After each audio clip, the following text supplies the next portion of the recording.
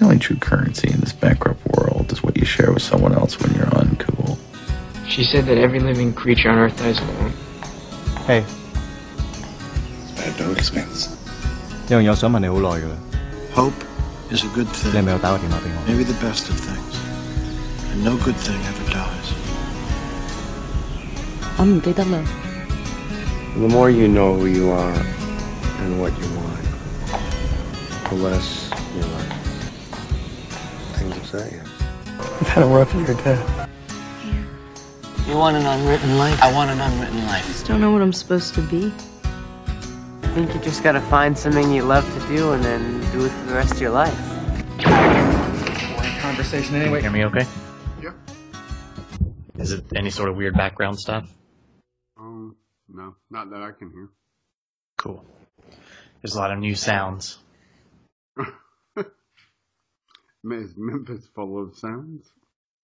This apartment is, because there's air, and then there's air vents out, or like the air units outside my window, and then the air in the house, and then like the ice maker. There's just stuff. It's all weird. So, alright, so you're in an apartment. Is this an apartment that they pay for, like, repeatedly to have people go there? No, it's certain apartment complexes have furnished apartments, and they'll rent this out if we need it, but it's not the same one every time. So like last year when I was here, I was at a whole different complex, and they sort of get whatever deal they can get and put us up in an apartment. So it's just a corporate apartment they can rent, but my company doesn't own it. Okay. I was a little confused by that. So yeah, so they book it for the duration of the class term. And so then we can come and go as we please. And there's a cleaning crew on Fridays, so whoever leaves, when the next person comes in, usually on Sundays, it's like nobody was ever here. Like when I walked in, it was like walking into a brand new, fully furnished apartment. Minus a couple little details like the fridge having a bunch of ketchup and mustard packets. Or no, that was the coffee table, where someone had left those. And because they won't throw away your food items, the cleaning crew won't. And then I get to see my coworkers' eating habits, which is that's when I get like a mean girl and judgy. I'm texting Kay, them like, so-and-so's eating this. I am glad that I, clean up after myself well when I house sit for you, because apparently you'd be very judgy. No, it's only people I don't like. So, what, Aria? Oh, hi, Aria. Spencer says hi. Do you need to go outside? She's looking at me like, I don't understand what's going on. She's like, pet me. So, I guess I have to let the dogs out. So. You let them out? Yeah, hold on. Okay. Hey, now me to go. Tell me how your life not hurt when you went outside.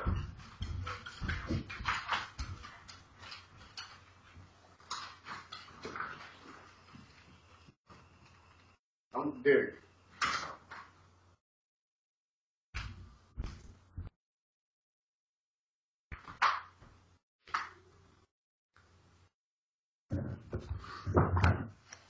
All right.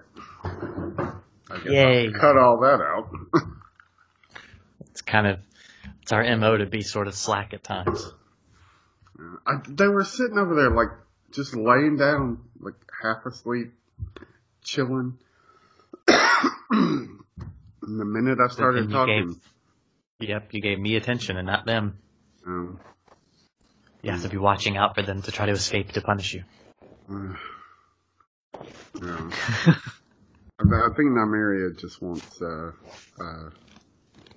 eat her food in peace. So, because Aria I've never seen a dog so jealous ever of anything. Like, oh wait, I just got a treat, and the other dog got a treat too. But I mean, I really think that treat should be mine. So I'm just gonna go over there and take it. Like, you're lucky you're not my dog. Why? I would get a magazine and probably pop her on the nose every time she did that. It's She so gets in a lot of horrible. trouble. It's so Yep. horrible. So, But anyway. sometimes Nymeria, you'll put the treat in her mouth, and she'll leave her mouth open, and it'll just dribble out of her mouth, and then she'll just stand there while Arya steals it. Last night, I let him out, gave them both one. Nymeria takes it, walks over to the carpet, and just dumps it on the carpet and just lays down next to it. I was like, what is wrong with you?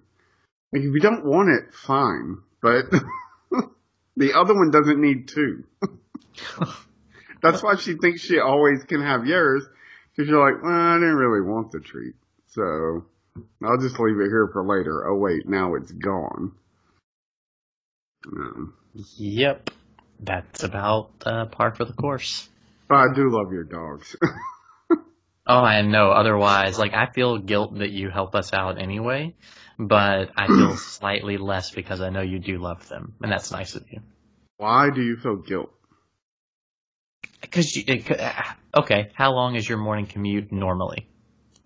25 minutes. How long is it when you stay at my house? About an hour. There it is. There's the gift. Makes perfect sense, and anybody listening totally feels it. Hi, Jacob. Hi, Marie. This has become my favorite part in the weekly shout-outs to those two. I like that no part of you, like, apparently legitimately thinks, like, well, I kind of done a lot for this guy, so the least he could do is watch my dogs when I need him to. Do you want to know my crazy psychology? You ready for it? Sure. A few weeks ago, and I believe it was on the podcast with Ryan, you jokingly said, and it may not have been on that episode, but you'll remember it. You jokingly said, I got you the first Gambit signed by Chris Claremont. So what else do you want? And in my head, I've decided he has done enough. So welcome to my sad, malleable brain. I mean, I can understand, but like that was a gift, not a some kind of gesture or some kind of actual help. Although I did see something online last week on Facebook, I guess it was something to the effect of, I need my friends for emotional support, mental stability, and like some list of things. And it was like, my friends need me to watch their animals when they go out of town.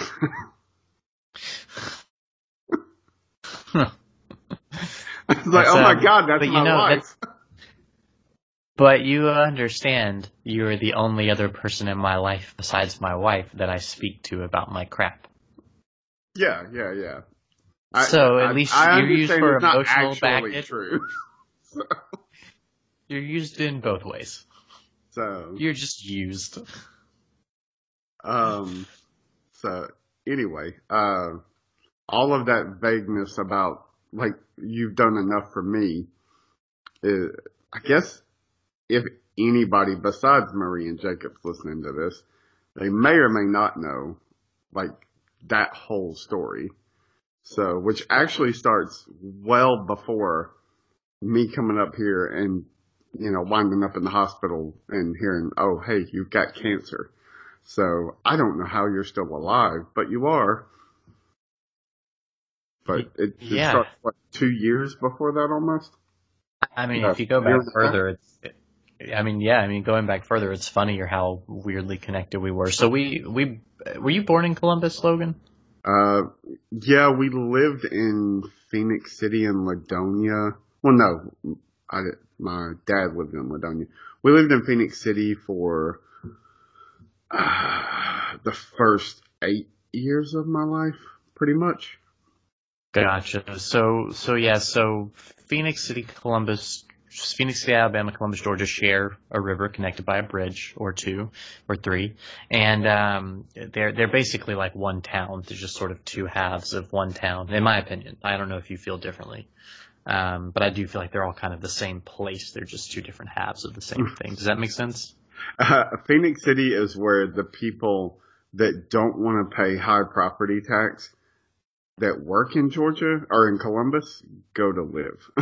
So I sort of think of it as the scratched up side of Two Faces quarter. yeah, pretty much. And so my mom's family is from that area. I was born in Atlanta, but after a couple of years, we moved down to Columbus, and I did a couple of years of elementary school there. And I've sort of always identified as being from Columbus. What school, but then I moved back. Did you go to? Clubview. Oh, okay. Yes, I was at Clubview for kindergarten and partial first grade, I believe, and that's when we moved. When we moved to South Carolina, we lived there for basically through 8th grade, and the summer before my 9th grade is all parents seeking a stable upbringing for their children. She ripped me away from my adolescence and all my friends, and we moved back to Columbus, Georgia for me to go to high school with total strangers who, they're not strangers because you went to kindergarten with them. Literally. Was that her logic? Literally said to me. That's definitely something that was said to me multiple times. They're not strangers because you met them 10 years ago, 15 years ago, whatever. I went to kindergarten with them. Yeah. So we had big life experiences, you know. We had the Sandlot, but for kindergartners. Do you remember kindergarten? Because I barely remember kindergarten. Not really. I have some vague memories of my teacher who actually friended me on Facebook a few years ago, and she sent me a request, and I didn't know who it was. And my mom said something to me. She's like, "Did you get a weird request from an older woman?" I said, "Yeah, I didn't know what that was all about." She said, "That's your kindergarten teacher." I was like, "Miss Diaz?" She was like, "Yeah, that's her." I was like, "Oh, well, I should probably accept that." Did you? Yeah. Did you say hi, kindergarten teacher? No, I don't think they ever really have much interaction. So anyway, so I've always sort of identified as being from Columbus, but like my Wonder years was like half of them were spent in South Carolina. My Hey Arnold years were in South Carolina, and just to, you know, sing my life up with pop culture because I'm weird, and so. Anyway, so then I went away for a while. I was there until I was like 21. Then I moved away and went to Kennesaw, went to school, came home under suspect circumstances, which is a story for definitely another time, and met my wife. And this would have been, this is about the 2.5 years before you and I met in that sort of area and got married very quickly. We met in May. We're married in January. Here's my whole life story. And within 6 months, I realized I was back in my hometown where I did not want to be and not pursuing anything I wanted to pursue. And started talking to a coworker. That coworker built me the shell of a website that was called Lights Camera Lists with an S.com. And I started posting on it. So that's sort of the very brief, truncated version of my life story. And there's a whole lot of other stuff, of course, because it's a life. But I went to Hardaway High School in Columbus, Georgia. And you went to where in Columbus, Georgia in high school? Columbus. Mortal Enemy. Which was that? Exactly. So rivalries, we should hate each other, and we should have set pigs out in each hallways and stuff. But you're older than me, so we were past all of that anyway. Plus, I didn't have school spirit, despite being the student government president, and there is a picture somewhere out there in the world of me with no shirt on and my entire body painted. Didn't have school spirit, though, so go figure. Yeah, I definitely didn't have the school spirit thing. I hated school. I despised the whole thing. I mean, I like learning, but the whole just social whatever, I hated it. Every second of every day was like torture for me. The school process itself I hated more than anything else. School and home were the worst in those 4 years. Friends, I had good friends. And there was stuff that was like very angsty, but in the end I look back and I'm like, yeah, there's some good people in my life and I'm glad for those people. My friend family who sort of kept me sane. But I don't miss high school. I still, it's about annual at this point, have the recurring dream, which I put on the same level of my Terminator 2 nuclear fallout dream, where I wake up one day and they say, hey, you didn't actually graduate and you have to go back, but all of your peers will be there. Like Billy Madison, but the Twilight Zone version. And it's awful. It's an awful cold sweat wake up kind of dream. That is pretty awful. Actually, high school is completely, totally responsible for me not going to college because I didn't necessarily understand that it wasn't like high school. I just remember thinking, I cannot wait to graduate and not have to do this every day and be forced to interact with people that, I mean, who probably wouldn't throw a bucket of water on me if I was on fire, you know. So it's just ridiculous. So when I graduated, actually I was living on my own when I graduated. I don't know if you know that. I do know that. I don't know all the details of it, but I do know that that's what's going on. Yeah. It's more of, my mom is not a great person stories. We should definitely one day do next time we want to do a personal deep dive, do a what moved out of our house story, because I got some stuff there too. So because I moved out when I was 18, but I stayed in Columbus, and so anyway, I got all sorts of stuff there. But okay, so the idea is about us, though, right? That's the idea, is the story of us. This is our the story of us. Secret origin, man. Secret origin. Yeah, but I like dramas. You like superhero movies, so go with me here. Okay, so I create this website, lightscameralist.com. I'm not really sure what I'm doing except posting some random stuff. Like, I literally, like, one of my first posts is like, the Oscar winners, congrats. And then I reviewed the film The Gray. That was my first film review on the website, because I went to see it and I was like, I'll write a review of it. Literally, that's about how much thought was put into that. And slowly but surely a few friends started reading it, and then 2 weeks in, I got this huge chunk of news that just fell into my lap from a good friend in Columbus who works at WRBL, the local CBS, right? That's the one? WRBL? Is that right? Yes. Okay. And I'm always bad with call signs. But our local CBS television channel, and he gets in touch and says, I'm friends with people at the National Infantry Museum, which had a full-size 70mm film IMAX projector in it at the time, showing a lot of educational stuff, as museums do. And they are going to get The Dark Knight Rises in 70mm film. And they're going to open it day and date, because usually if they ran anything, it would be like 6 months later. But they're going to get it on the date it comes out. And as people now, I think, know more these days, that's a big deal, because there's not that many 70mm prints. If you get them locally, and if you don't live in a big metropolitan area, it means that you've got a second run print. It's probably going to have some scratches. It's not going to be as pristine. Still great, but just not, you can just tell you're getting the dollar movie version of the film reel. And so, and they're hard to get to. So now, like, what was the movie just recently? 2001, the print of that was playing at like 7 theaters in America. But people knew about it because it's kind of the trend now. But back then is when this really started happening more, where the limited film releases were a big deal if you knew what to be looking for. And so Christopher Nolan acolytes know where to look. Dark Knight Rises, Christopher Nolan film. And this news pops in my lap and they say you can have it exclusively for your little dinky website, which still boggles my mind. So I posted it. And that meant that all of our local newspapers and channels had to cite me. And and blogs, Christopher Nolan and film blogs picked it up, because we were the only theater in the Southeast outside of Nashville, I believe, to have the full 70mm print. And that made this a big deal. That made a big draw for the town, at least for the museum.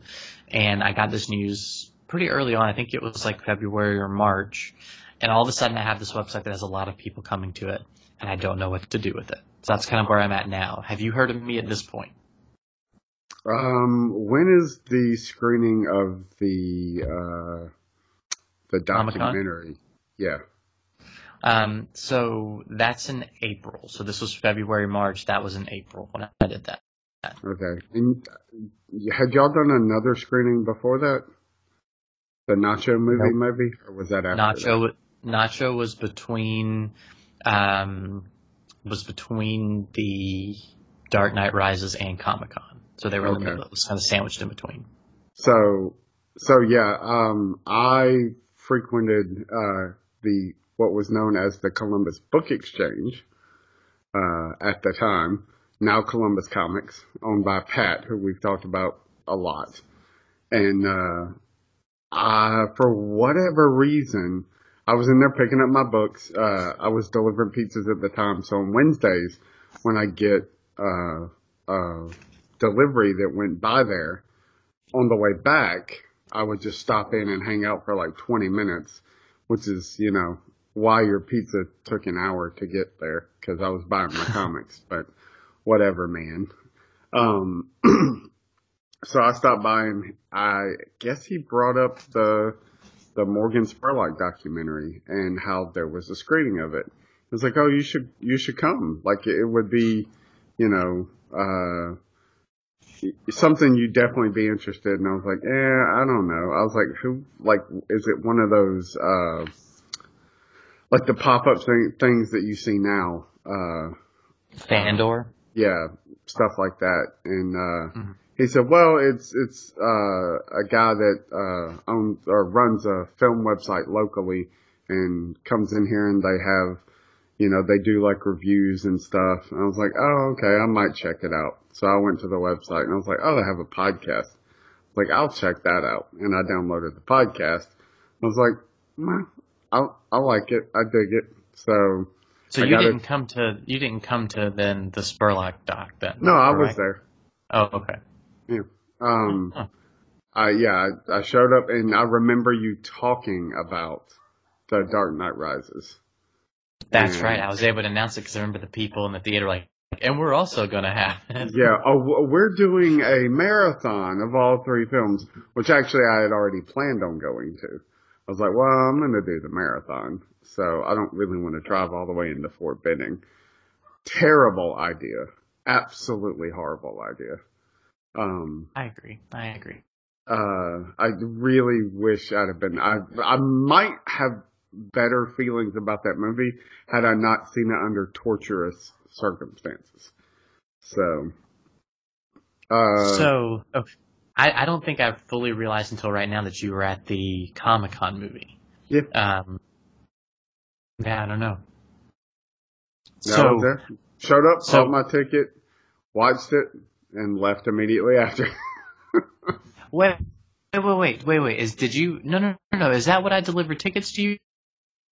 No, that was Jaws later on. Yeah, Jaws. Okay. Yeah. Okay. So backstory on the book exchange, I learned to read off comic books that my mom got out of like the quarter box from Mr. Pat's, which is what I always called it growing up as Mr. Pat's. I knew it was the Columbus Book Exchange, but we call it Mr. Pat's, and now we call it Pat's. But because I graduated past Mr., I feel so privileged. But I'll still say it every now and then reflexively. But anyway, so that's a bookstore that I've gone to all my life. And if we ever came home to visit for a holiday or something, I always went. So you and I were literally in and out, not just in the same town, which happens, right? But we were in and out of the same exact comic book store for the duration of our lives. There is a very, very real chance that we were in the store at the same time at some point. I mean, yeah, I just think it must have happened. It's so bizarre. And I can't help but wonder, like, what our impressions were of each other at that time. Because I would talk to Pat one-on-one, but I wasn't the most social with all the people. That's exactly what I do. And so if people were one-on-one, I would not jump in, but I might be like, mean girl, judgy, like, can you please stop your stupid conversation so I can talk to Pat? So I wonder if I was ever judgy about your conversation with Pat. I'm sure, because they used to, especially at that point in time, I mean, it would be a good, 20-minute conversation of me just standing at the front of the register. And this is when he moved over off of Veterans. You would have started going to him when he was still on, off of Macon Road, right? Yes. Yep. So some of my earliest memories are actually my grandmother and her sister frequented the book exchange when it was downtown. They would take their paperback novels down there, trade them in, get something else, and then, just repeat. Every once in a while, if it was on a weekend or something, we would get to go with them.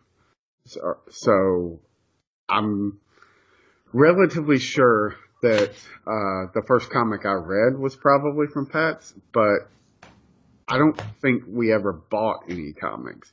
It would just be like whatever was not bagged and boarded or whatever, I would get to flip through. And then it was, oh, we got our books, let's go. So, I have very, very vague memories of that. And then I didn't start reading comics heavily until middle school. And I really didn't know about the book exchange. I just didn't remember that it was a thing until high school at some point. And that was when he was over off of Macon Road. And at one point in time, my senior year of high school, actually I was in the work-study program when I'd moved out on my own. But I didn't have to go to work till 3 o'clock or 4 o'clock, and I didn't have a car. So my roommate, who I went to school with, would drop me off at the book exchange when we got out of school at noon. My dad would pick me up at about 3 and then take me to work. So every day for 6 months, I would go into the book exchange and just hang out for 3 hours. And he had those boxes of comics that were was it 100 comics for $10 or whatever? Because he was just trying to get rid of all that overstock. And so almost every day I spent $10. What year was this, do you think? Would have been, I graduated in 98. So would have been late 97, early 98. Yeah, so our age difference there, that's what there's that also. No, I wouldn't have been around then because we lived in South Carolina then. Anyway, so I think if I came in, it was only on vacation. I remember one time on a vacation, it really devastated me. And then when we came back, sense of the landscape again once we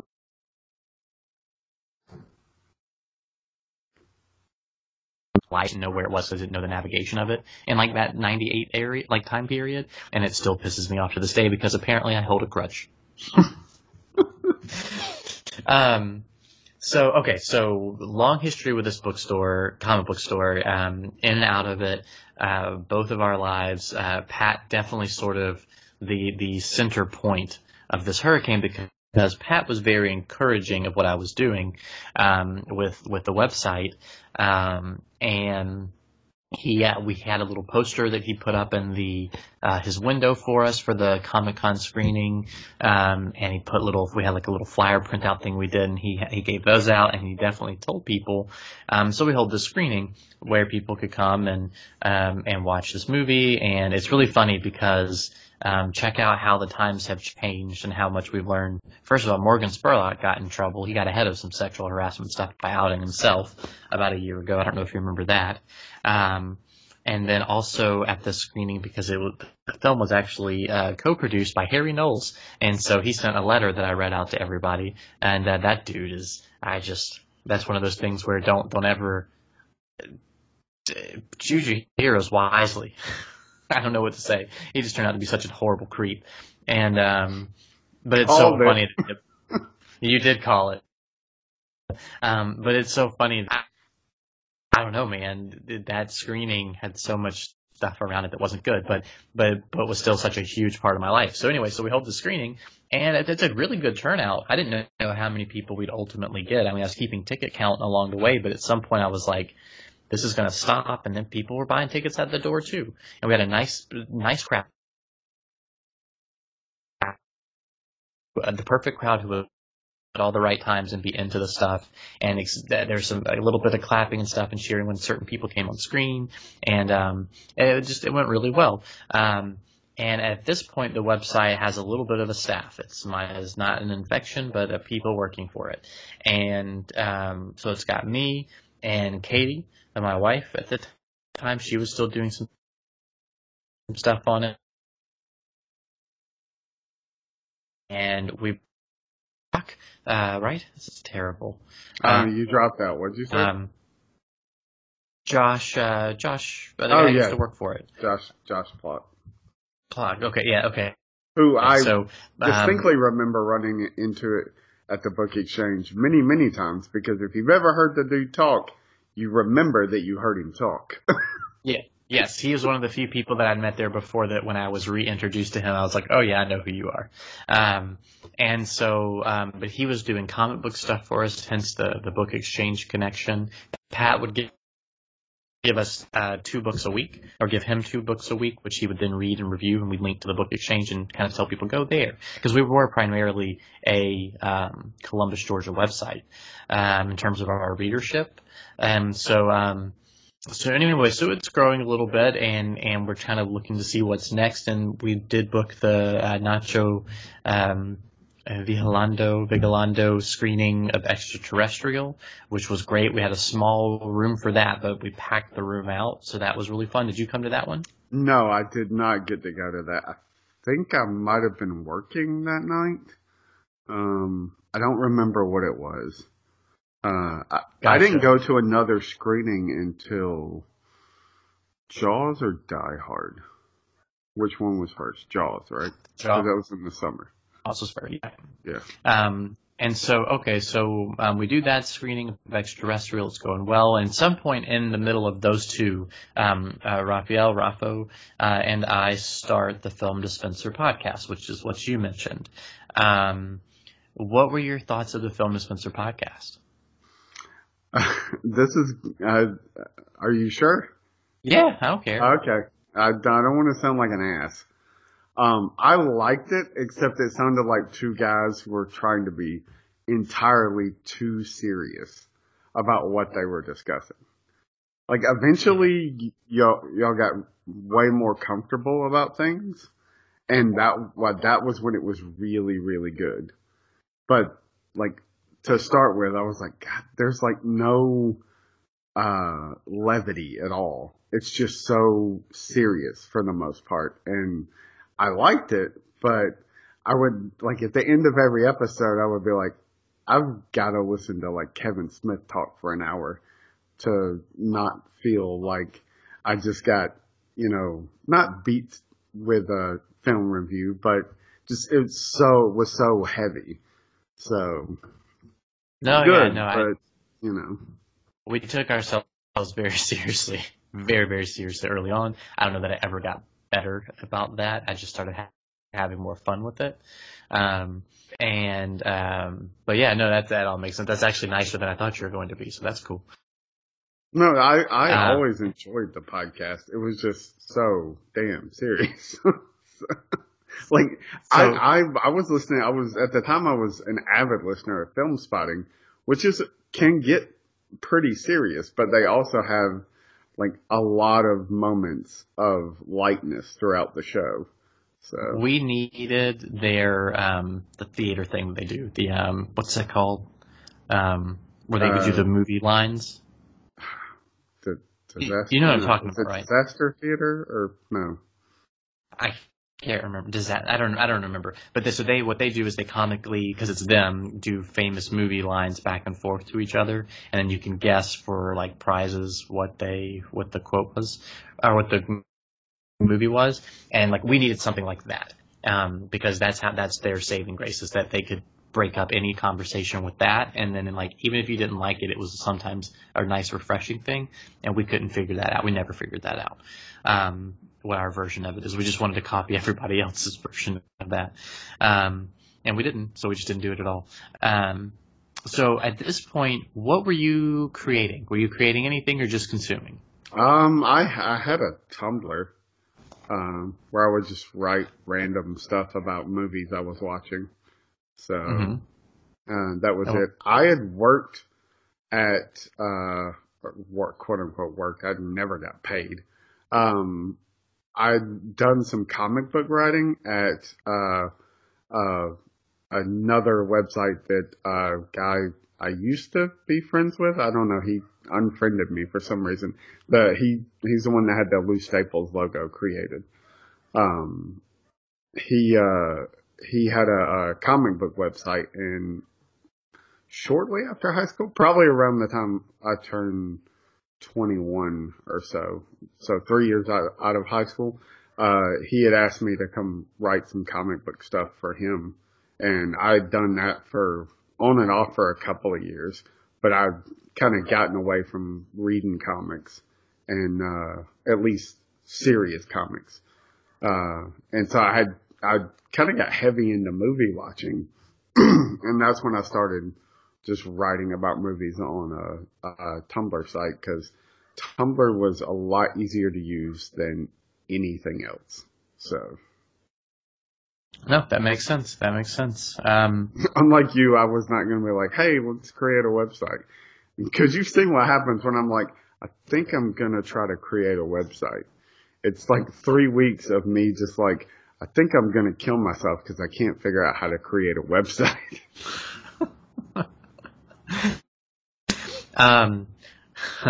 No, it's yeah, that makes sense. Sounds like you. And I remember this beautiful thing that you have running now, and how you did. Anyway, so we're doing some screenings. We've got a podcast. You're listening to it. At this point, I don't know who you are from anyone else at this point. So we're like in July of what's that? 2010? Is that the year Dark Knight Rises came out? Maybe. I don't know. I know I started writing into the podcast. I'm going backwards in time to see if I can see. Okay, 2000. How am I going to see it this way? I'm looking at my calendar, which has no dates, like no signifiers on it of when things were. Dark. I don't know where my phone is. I'm afraid to. 2012 or 2012 is where we're at. Okay, so that seems like a long time, like 8 years ago. So. Yeah. I was thinking about when Katie and I met, and so I was sort of compressing time a little bit. So 2012. We do the screening in The Dark Knight in the summer. It was really fun. You heard about it. You didn't come to it because you're a dick, and then continue to do more screenings that year. Does it make you feel better that my viewing was absolutely a nightmare? No. I just wish you had been at this one. You could have seen me see for an entirely sold out IMAX theater. I was going to vomit. It was amazing. So anyway, the screening goes off without a hitch. It was fantastic and fun, and you knew about it but didn't come. So you're still aware of kind of what's going on. I have no idea who you are, other than the fact that I at the time liked Papa John's. And then I'm going to hold two screenings of classic films, Jaws at the end of the summer, and then the plan is Die Hard closer to Christmas, because it is a Christmas movie no matter what Bruce Willis says. And I hold a Jaws screening, which I know you were at, right? Yeah, but that's not when is Django Unchained? That's a good question. What if this throws our whole so history? I can let the dog in? Yeah, go let the dog in. I'm looking this up. Okay. I'm going to mute the mic because I'm probably going to have to yell at him. Okay. So, He's talking about, okay, cool, this is all working out, because Django was a little bit later. I'm still on the right track. He doesn't know what he's talking about. And that's okay, because I rarely know what I'm talking about, and I'm just proud in this moment that I do. You're about to learn about the magic of Twitter and being weirdly invasive.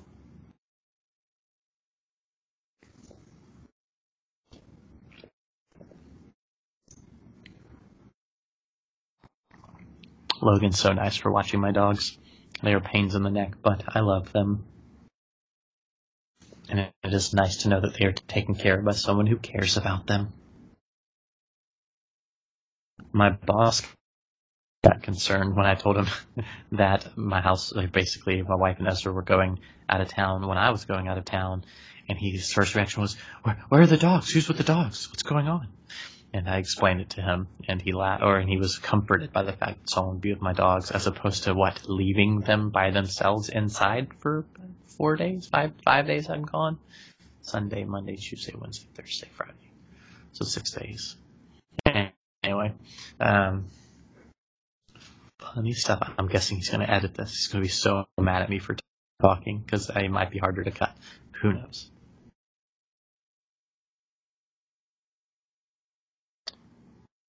All right, sorry. No, you're good.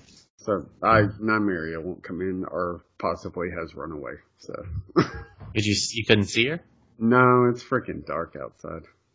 Do you ever use the stick? What stick? The Moses stick that's out there? There's a Moses, like a walking stick out there, and you tap it like Moses on the deck and she comes running. No. But go try that really quick and see if she comes. Okay.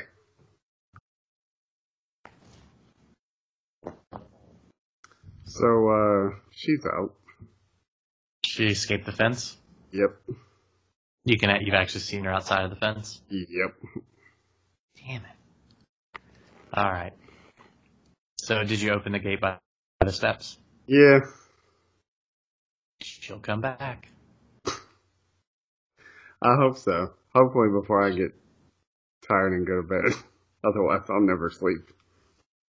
No, she'll come back. She'll come back. Well, that's fun. See, this is why I feel guilty. Yeah. Do you What want were to we jump back talking in? about? We were talking about the screenings, and then you asked about Django. Yeah, when was Django Unchained? Django was in the fall of that year. So, after Jaws, but before Die Hard. Yes. So we had met at the Jaws. Well, we kind of sort of met at Papa John's for like 5 minutes.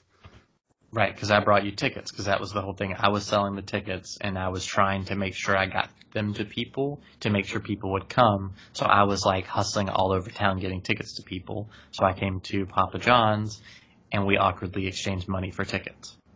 Yeah. What's your memory of that? You had on weird pants. Had on weird pants? Green or red, I don't remember. I was like, why does he have green jeans? Or red jeans? Probably dark red. Huh. I still have colorful pants. What are you talking about? You do. And I no longer just think, why does he have red pants? I'm like, he just dresses like that. Well, I remember thinking, I came all this way, and you were very, very quiet. I'm a pretty quiet person if I don't know somebody. This is true. And so that was about it. It was like, we just, here's your tickets, here's your money. All right, okay, have a good one. And that was it. That was basically the whole thing. Is that about right? Yep. All right, so then, so tell me about, let me context. This same summer of all of this, I got to go to Comic-Con, and I actually met Quentin Tarantino and got to see some of the cast of Django Unchained. I've loved Quentin Tarantino's movies like most film nerds of my age and gender for quite some time. He's not exclusive to my gender, but it's just, there's a stereotype type, and I fit that bill. So I was at my peak excitement for Django Unchained based on my recent experience. I still have my Django poster signed by Tarantino framed in my house. And I see it. Like every time I come over. So I was super pumped and very excited. Now you tell me what happened. So we had met the one time, and I mean, not that I listened to the podcast, so there's always that feeling of like, I kind of know this person because you listen to them talk about stuff every week, but we had never had like any real interaction. And they were doing an early screening of Django in Columbus. Like, I'm not even like a Thursday night, right? It was like, I was like a week early. Mm-hmm. So, Ryan, my brother, is a huge Tarantino fan. And so I'm like, man, we should go. Like, you know, let's go see the movie. So I go, I think maybe on Twitter or something, I'd said something about it. And, or on Facebook or whatever. It was Twitter. Okay. And then you sent me a message, I think.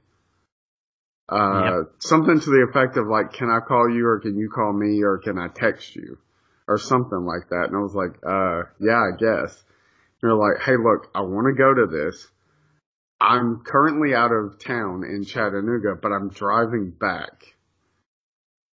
Mm-hmm. Can you buy my tickets?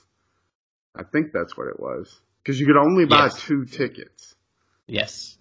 So can you get my tickets? I will meet you there and pay you back. I was like, I guess so. Like, sure. So I had to get. I did that. I had to get my brother to buy our 2 tickets, and then I bought yours and Katie's ticket. Mm-hmm. And so there was a line, you know, and so we're waiting in line, and I get a text message from you like, we're here, where are you? You know, I'll meet you, I've got your money or whatever. And it was like the exact opposite of the like, hey, I have your Jaws tickets. And like, do you have my money? This is like, I have your Django tickets. Do you have my money?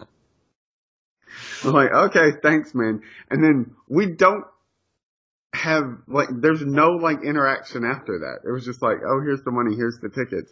Oh, thanks, enjoy the movie. We don't sit together, nothing. Like, just nothing. There was a line though, right? Like you were. Yeah, there was a very long line. Lines. And I was with like 6 or 7 people.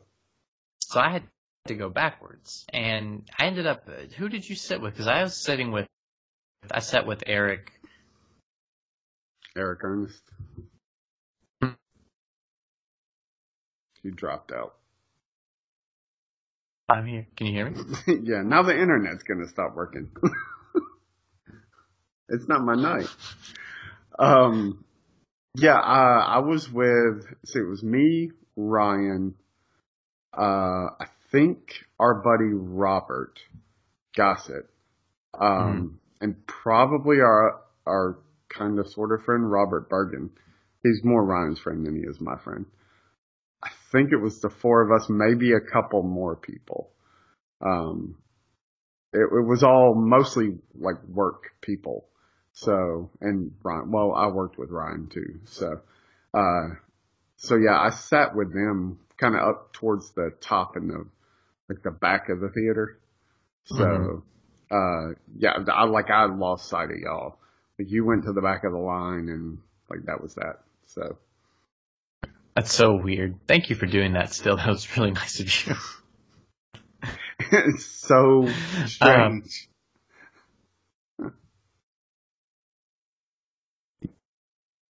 What was next for us as friends? Because we're not friends at this point. We're just people who keep bumping into each other, essentially. So Josh was Josh still on the site at that point? Yes. Okay. So,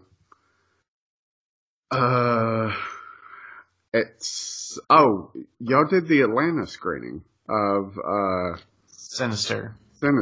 And I couldn't go, but I was like, hey, I bought 2 tickets. Here's the code. You can like give them to somebody just to support y'all. This was prior to Django. That was prior to Django. Oh, was it? Yep.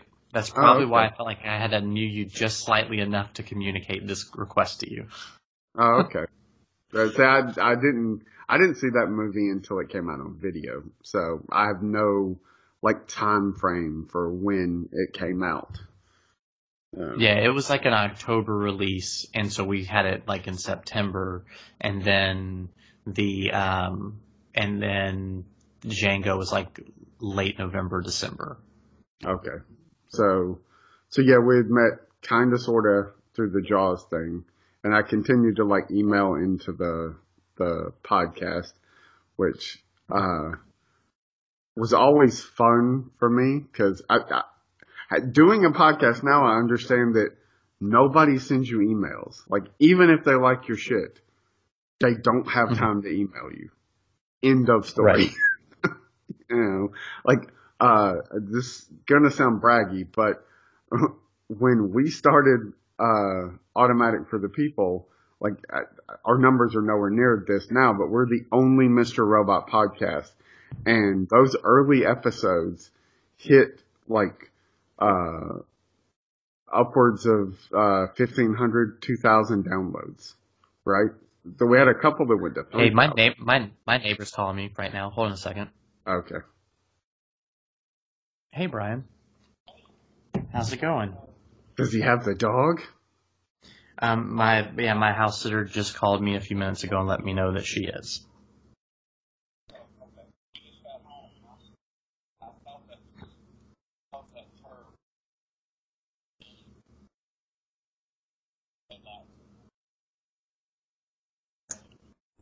Yeah, that's her. He's got the back gate open, and so she should come in the next couple of hours. But yeah, she got out. She was just out for a little bit, and he couldn't get her in, and she got out. So, but hopefully she'll be in just a little bit.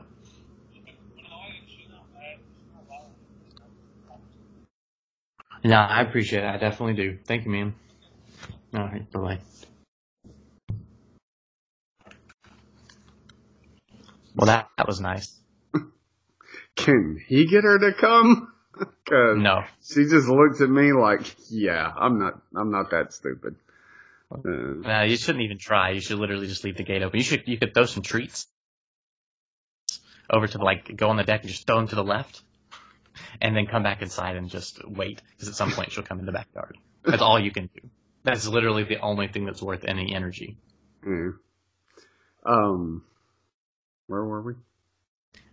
So we were kind of doing the timeline. Oh no, emails to podcasts. You were emailing us, and you were talking about how you got stuff when you did Automatic for the People. Oh yeah. I mean, some of those hit like 1 or 2 episodes I know hit 3,000 downloads. But not more than that, which is a lot. At the time I was like, I mean, I guess that's a lot, but now, like, I know that's a lot. I mean, I know there are podcasts that hit, several 100,000 downloads, but 2 idiots in Georgia talking about a show that's smarter than they'll ever be to get 3,000 downloads is insane. Most podcasts don't have 100 listeners, let alone 3,000 downloads in a week. So we maybe got 4 emails. So yeah. even if those 3,000 downloads, you cut them by half and say it's 1,500 people downloading it on like 2 different devices or something. If 1,500 people listen to you and only 2 or 3 of them can be bothered to go like, hey, I like your show, or hey, you suck, you should stop, whatever. Like, I did not understand that until that moment, until we started doing the Mr. Robot podcast. I didn't understand that it doesn't matter how many listeners you have. Like, you literally have to have 100,000 listeners to get 50 people to interact with you. No, it's true. But you did. You would email, and we sort of stayed in touch that way. And then eventually, and my memory of this is all a little hazy, but eventually, so how did this work? How did you come onto the website? Read this, 'cause I feel like you'll remember it better than I do, because I know stuff was in flux for me. Yeah, I moved. That's a big part of it. I should say that. Well, you moved after the fact. After you got involved? Yes. Okay. Walk me through that. So, unbeknownst to me, the reason you were up in Chattanooga was for a possible job interview, right? Yes. Okay. So, by the end of December, I mean, it's not really my story to tell. The short version is Josh was getting married. Oh yeah, okay. No, I can tell that piece of it. So I offended Josh, and that's his offense to definitely have, whether I agree with it or not. But basically, I let him down because I was taking care of my family, and it caused him some stress, and he basically was done with me, and that's totally his right. I have no ill will. He may not like me. He may not even think of me. Probably doesn't think of me. And that's totally fine. But our comics guy was sort of vacated from what we were doing by his own choice, through consequences of my actions, which, I wasn't hateful.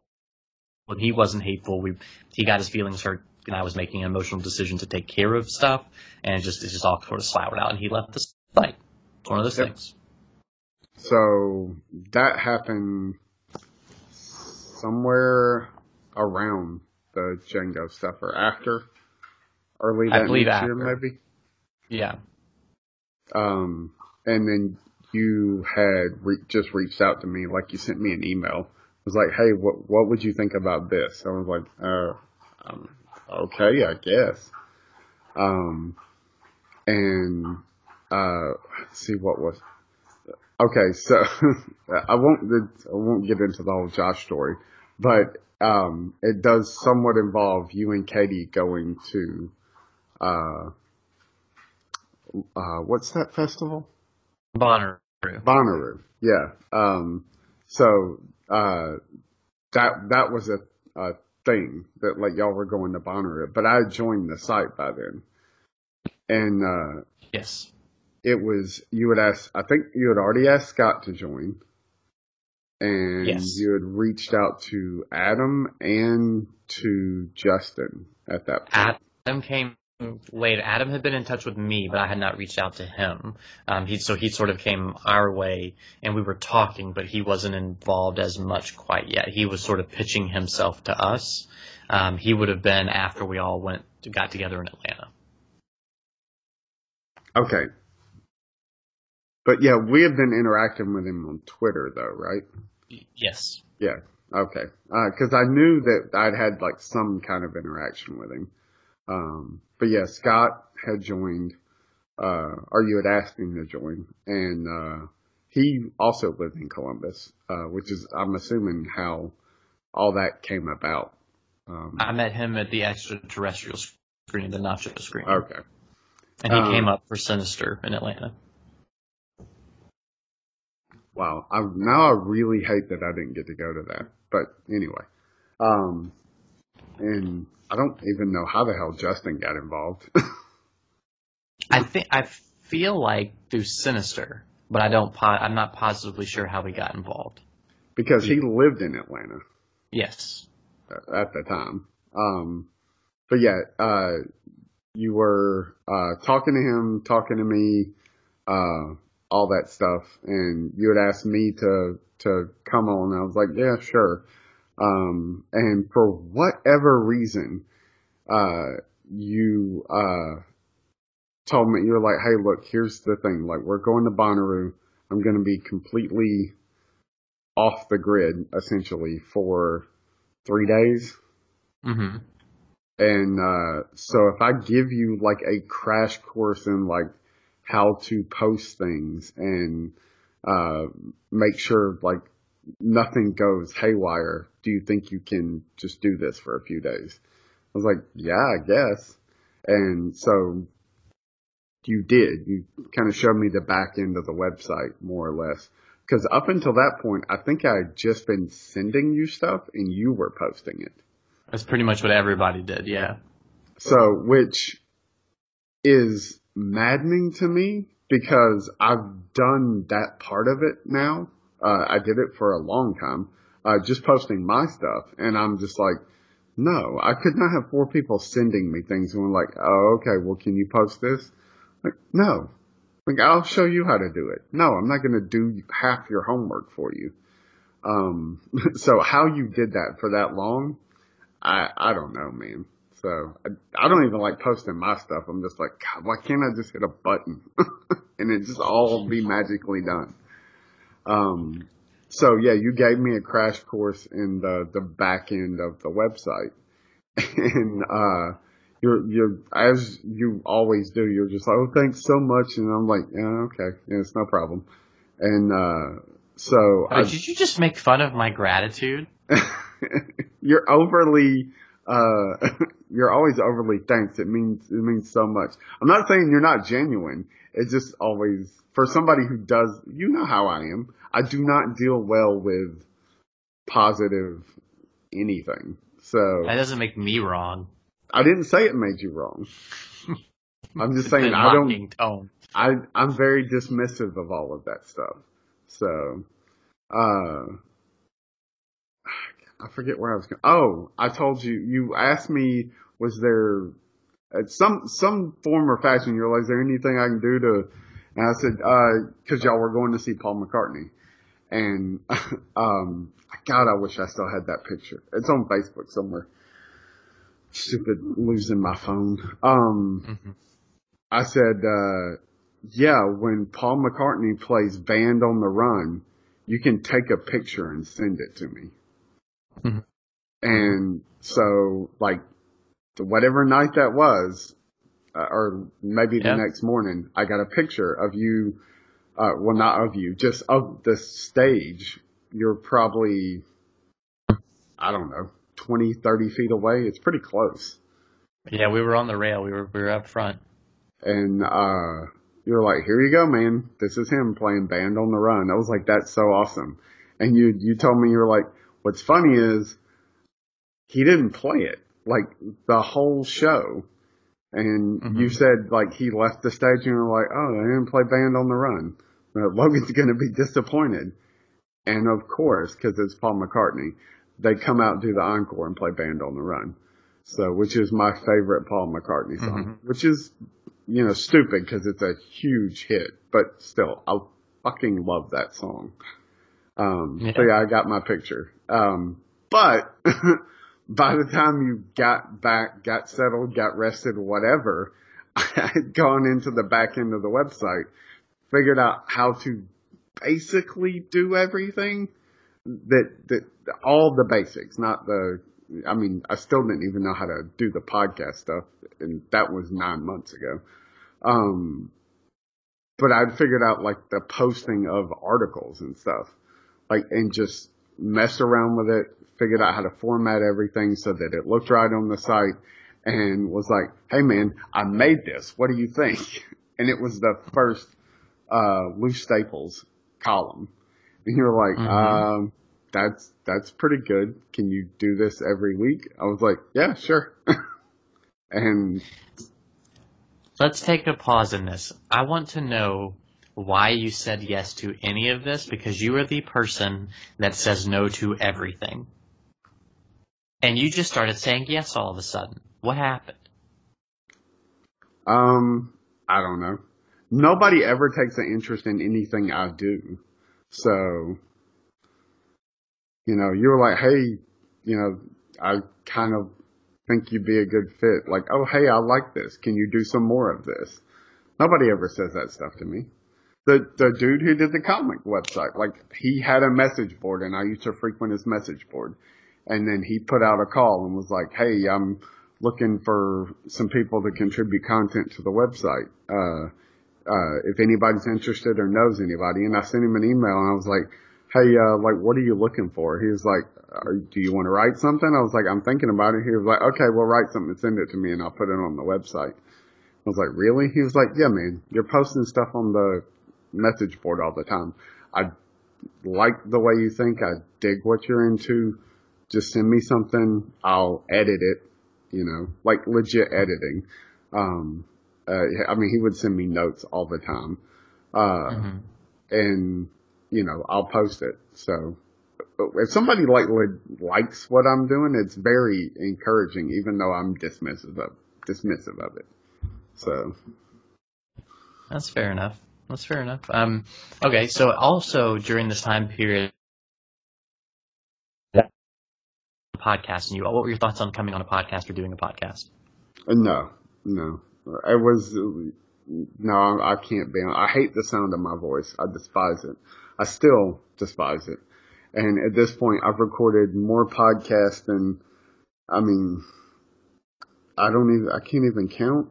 I did a daily podcast. So there's almost 500 episodes of a podcast about Deadpool. So there's funny. 125 episodes of the Automatic for the People podcast, or 124, something like that.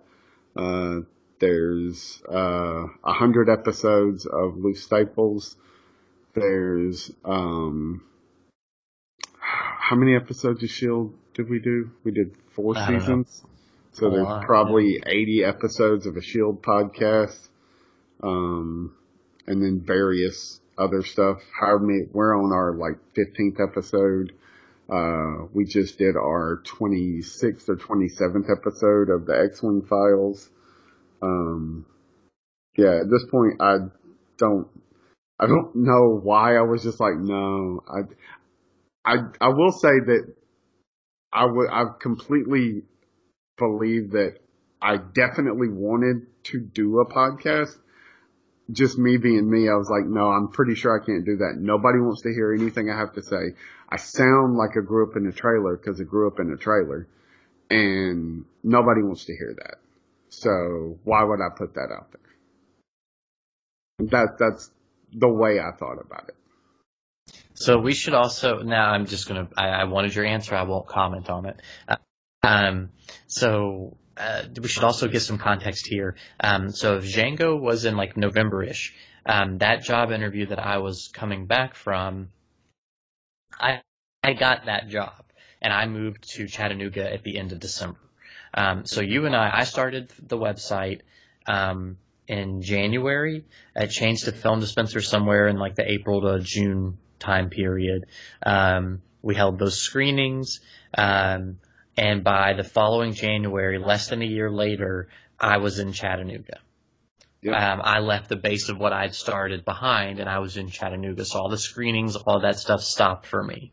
And I uprooted my family, and we moved up, or my wife and I, who at the time was just our family, no kiddo at the time, and we moved to Chattanooga, taking a huge risk for ourselves. It was pretty crazy and difficult, but what this also means is, just as you and I are getting to know each other, we suddenly can't hang out.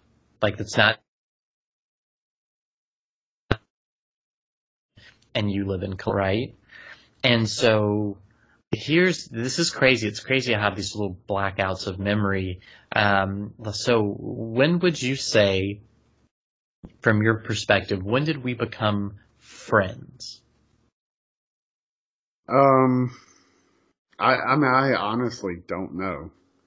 It sort of evolved, right? Outside of these little random meetings, and then you started working for the site, which was friendly, but it was much more I need someone to do this. I think you would be great at it. It was much more about that. If there had been money involved, it was purely an employer-employee kind of move that I was trying to make. But I did think you were nice. You obviously had done something really cool for me, and were willing to go out of your way and not make a big thing of it. And that did mean a lot to me.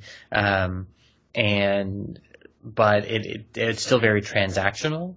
But some point in working for Film Dispenser and us talking and communicating, we sort of evolved into friends. And I couldn't put a time period or time stamp on when that happened. See, this is going to sound probably bad to you, but honestly, until I woke up in the hospital and your wife was sitting next to my hospital bed and, you were out, watching Transformers with my brother. If you had asked me, I probably would have said that we weren't friends, only because I would have completely said, no, he doesn't think of me as a friend. Like, I'm just this guy that writes stuff for his website. That's so hysterical to me. All right, so because your psychology is just as jacked up as mine, but in different ways. That's so funny. Okay, so I live in Chattanooga, and there's going to be this thing called the Chattanooga Film Festival. In the first year, I just went by myself and covered it for the website. I paid for it. Katie hadn't worked for it any. They were fresh, and I was very excited. And I didn't share it with you. Were you there? Yeah. Was it you and me? Did you stay with me? No, Scott stayed with you. For the first year? I'm pretty sure. See, this is my brain. I apologize. God, so something... Okay. Did you stay with Paula and Chad? No, I got a hotel room. Oh, okay. So we have one good year. That's so crazy. We're so defined by the crazy year that I don't even remember that. Like, now that you're saying it, because you fell asleep in the raid too. So here's the thing, and I've vaguely discussed this before. The first time we hung out was in Atlanta. We did that meetup where we met up with Justin. You proposed the Shield Your Ears podcast, which would be my first podcast. And I was like, yeah, I'm in. Like, I want to talk about this show. And I was sick then. Like, I knew I was sick then. You knew you were sick then? Yeah. Like, I was having trouble sleeping. I had, all that swelling stuff that was going on that had started. Like, my legs hurt constantly. Because they would swell up.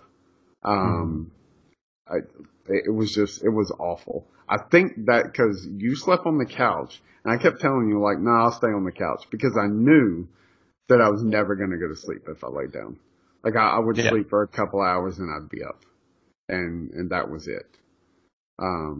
So that was 9 months or so. I mean, it was right after the premiere of Agents of S.H.I.E.L.D., which would have been in September of the previous year. So, yeah, I knew I was sick then. By the time we get to the film fest, I'm pretty sick. But not anywhere near as bad as a year later. So, I mean, when they were like, yeah, you've had this for years, I knew. I didn't know I had cancer. I knew I was sick for a year and a half.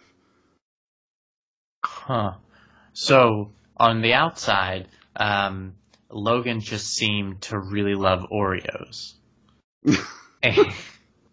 and needed to exercise a little bit more. But there's also this vague thing about a back injury or a back thing that sort of everything got lumped under when we discussed it. And so I would even tell Katie, he's got some sort of back thing and it continues to bother him. I bet if he ate better and exercise or something, he could get to feeling somewhat better. But it's because I also did not see you in person very often. We talked all the time because of our podcast stuff and the website, but I didn't see you much. So it was very easy on my end to miss a lot of things. And you could just kind of dismissively say, yeah, I have a backache or whatever, and I just move on from it. Yeah, there are people that saw me every day that still, and family members that saw me every day. I worked with Ryan, and he would get so mad at me because I wasn't as productive as I should be. But that's because I was in a lot of pain. I had a lot of trouble. It was like walking through sand in the water is what it was like moving. Like it just, my legs were, it was just like, I can barely move them. So it was pretty miserable. But I refused to, I was just like, well, I'll get over it. I'll get over it. And at one point I'd had like a total, like I was on my way to work and had a complete and total panic attack and felt like I was going to die. But we had, like my house had recently been robbed. And I thought that like some of that was me not sleeping because I was just, I mean, if you've ever been robbed, you know what that feels like. Yep. And I was in a house by myself, because my dad was, I mean, it was his house, but he was not there. He only worked on the weekends, and they were living in Dalton, at the time. So he was only back on the weekends. So I was just in this house that got robbed, by myself all the time. Just waiting on somebody to show up and be like, oh, well, we're going to kill this guy tonight. So I attributed some of that stuff to that, but turns out that wasn't the case. We podcast a lot at this point. We talk all the time, and in my opinion, we've become friends through this because we don't get paid to do any of this, and we didn't get paid to do Film Dispenser. And you were really my number two in a lot of ways. Like you really helped me run stuff, and you would learn things that if I needed someone else to help me with, I could depend on you. So through all of that I did not know was going on, you were just working really, really hard on the website and with me, and we were in constant communication all the time. And so I did very much consider you a friend, and we're just kind of running this website and building it and trying to see what we can do with it and trying to figure that out and going through the dramas that one creates for that, which mostly I created in my head, and the successes and failures, and just sort of doing our thing as you start podcasting more and more. And we're just doing all sorts of stuff, and it's very fun. And it's also very exhausting. It's a lot of work. At some point in there, our dear friend Marie chimes in as a listener and friend online, and we're just sort of going along the thing. I don't think we have a huge amount of big benchmarks like we do in that first year when we hardly knew each other. It just became a constant. You became a part of my life as I see it. Does that make sense? Yeah. So I do now, the more I think about it, I do remember us going to the first film festival. And so it's the year of the second festival. I mean, am I skipping anything to jump to that? I mean, not really. I do think it's really funny that you remember me falling asleep during the raid too. Because it's a pet peeve. I remember when people pissed me off. That's a joke. That's a joke. I was about to say, and you said I've never made you mad. But what's funny is... It was a joke. You didn't piss me off, but just... Yeah. The irony was it's like this... It did not make me mad. It was very funny because it's like this crazy action-packed movie. And I'm just nodding out. Yeah. That's what's funny. And the reason for that is because I'm literally sleeping about 3 hours a night at that point. Yeah, it makes sense in context. I didn't get that. Nobody knew that. Nobody knew that. So, I would go see a lot of movies and have trouble staying awake. But that's because there's a tumor in my chest. And so if I leaned backwards, it would suffocate me. And therefore sitting up, I was able to breathe, and my body would just go, oh, okay, we're going to fall asleep now. And this is something you did not know the literal facts of. You just knew something was wrong. Yeah. Okay. So January of this year, the year of the second film festival. So we're now into like our third year of knowing each other. It's my anniversary, January 22nd. I make this kick-ass dinner. It's amazing. Do people say kick-ass dinners at 1995 again? I don't know why I said that. And I had this great bottle of wine I bought. We don't have much money, but I did it and just sort of jumped in. And my wife, Katie, looks at me and she goes, I think I need to take a pregnancy test before I drink any wine. And side note, she's allergic to birth control, so she's not on birth control. So it's one of those things we just keep them because if there's a concern, it's like, okay, let's just get the concern. And I went, yeah, okay, whatever. and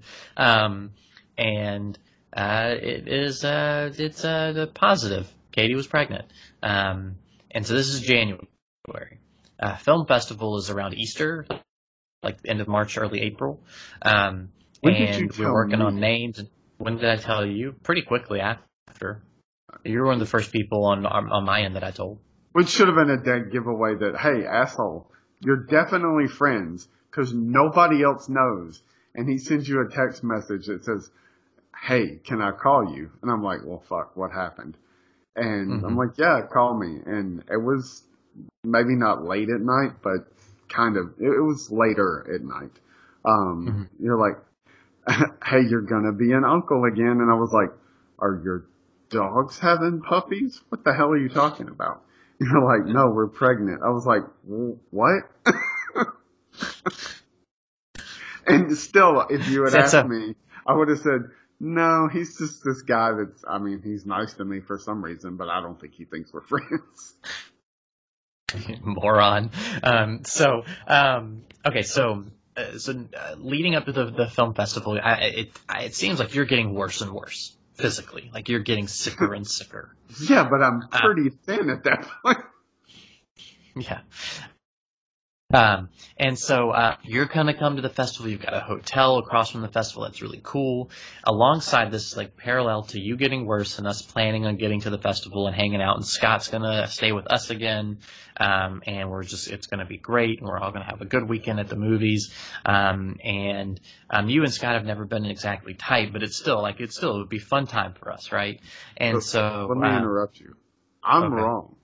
I stayed with you the first year. I slept on your couch. Scott slept in the bed. There it is. See, I was wondering if you did, but I just couldn't remember. Because I had met your dogs, and at that point I had not house sat for you. Because that would be dumb. Because like, why would I house sit for you? You live 3.5 hours away from me. Right. So. Okay, so we're trying to figure out the name of our soon-to-be child. And we've got the first name. We know he's going to be Ezra. That's what we're going to call him. We're settled on that. We're happy with that. And we're trying to figure out the middle name. And we sort of had these stipulations that it has to be something that comes from Katie's side, something that comes from my side, and something that also can have some sort of pop culture reference. And we did that so that we could be really picky, which sounds crazy, but we didn't. We wanted to be able to, from any angle, be something fun for us and also be like a good name for him. And so you did not know this, but probably a week or so before the film festival, we decided that Ezra would be Ezra Logan Howard. Logan because Katie's favorite grandmother, they called her Grandma Logan. That was her last name. Logan because of Wolverine. There's your pop culture. And then for my side of life, Logan, you. Okay, so yeah, fuck you. We weren't friends. And so we decided, but I said, let's wait until he's here next week or in the next few days. It was very close to when you were coming that we decided. So let's wait because we're going to get together with them. We'll have lunch or something before the festival and we'll tell them in person. Right? That's the idea. So, before we jump into this, do any other details that I'm missing so far? Not that I remember. Most of that time is completely, kind of blurry to me because of the lack of sleep, and just the pain that I was in. It was every day. I'd set up a table in my room, like one of those card tables, and I would sit on the edge of my bed and lay my head down on the table to sleep at all. And I would probably wake up every hour and a half, and, you know, kind of have these little mini panic attacks. So, I mean, I was not sleeping at all. And on my perspective, because I can't see Logan, I am seeing him do the work, show up for the podcast, and everything just seems like normal, with the occasional, and I remember the occasional mention of your back or your legs or something bothering you, but it always seemed to be sort of like because you won't open up much, and so it seemed more like it didn't seem like a crack in your armor, it just seemed like you were just sort of offhandedly talking about something that didn't matter that much, and so I didn't think about it in that way. Does that make sense? Yeah. So Logan shows up, and we're going to eat at this place in Chattanooga called Blue Plate. Logan loves bad food, and by bad I mean bad for you. Not that it's bad, it's bad for you. Blue Plate has pancakes that are like a half an inch to an inch thick, and you can get chocolate chips in them or blueberries. They're just fantastic, and they have all sorts of just really good bad for you food. It was the perfect spot to have to meet Logan for lunch with Katie, and we could get down there because I think we came on our work lunch down there. Yeah. And that came up on like a Thursday, I think. Yeah, it was right before everything got really, because that's the opening night of the festival was Thursday, and I think I had a half day maybe, or something was going on. But anyway, we were meeting for lunch, and Katie could be there too because we wanted to tell you together about the name.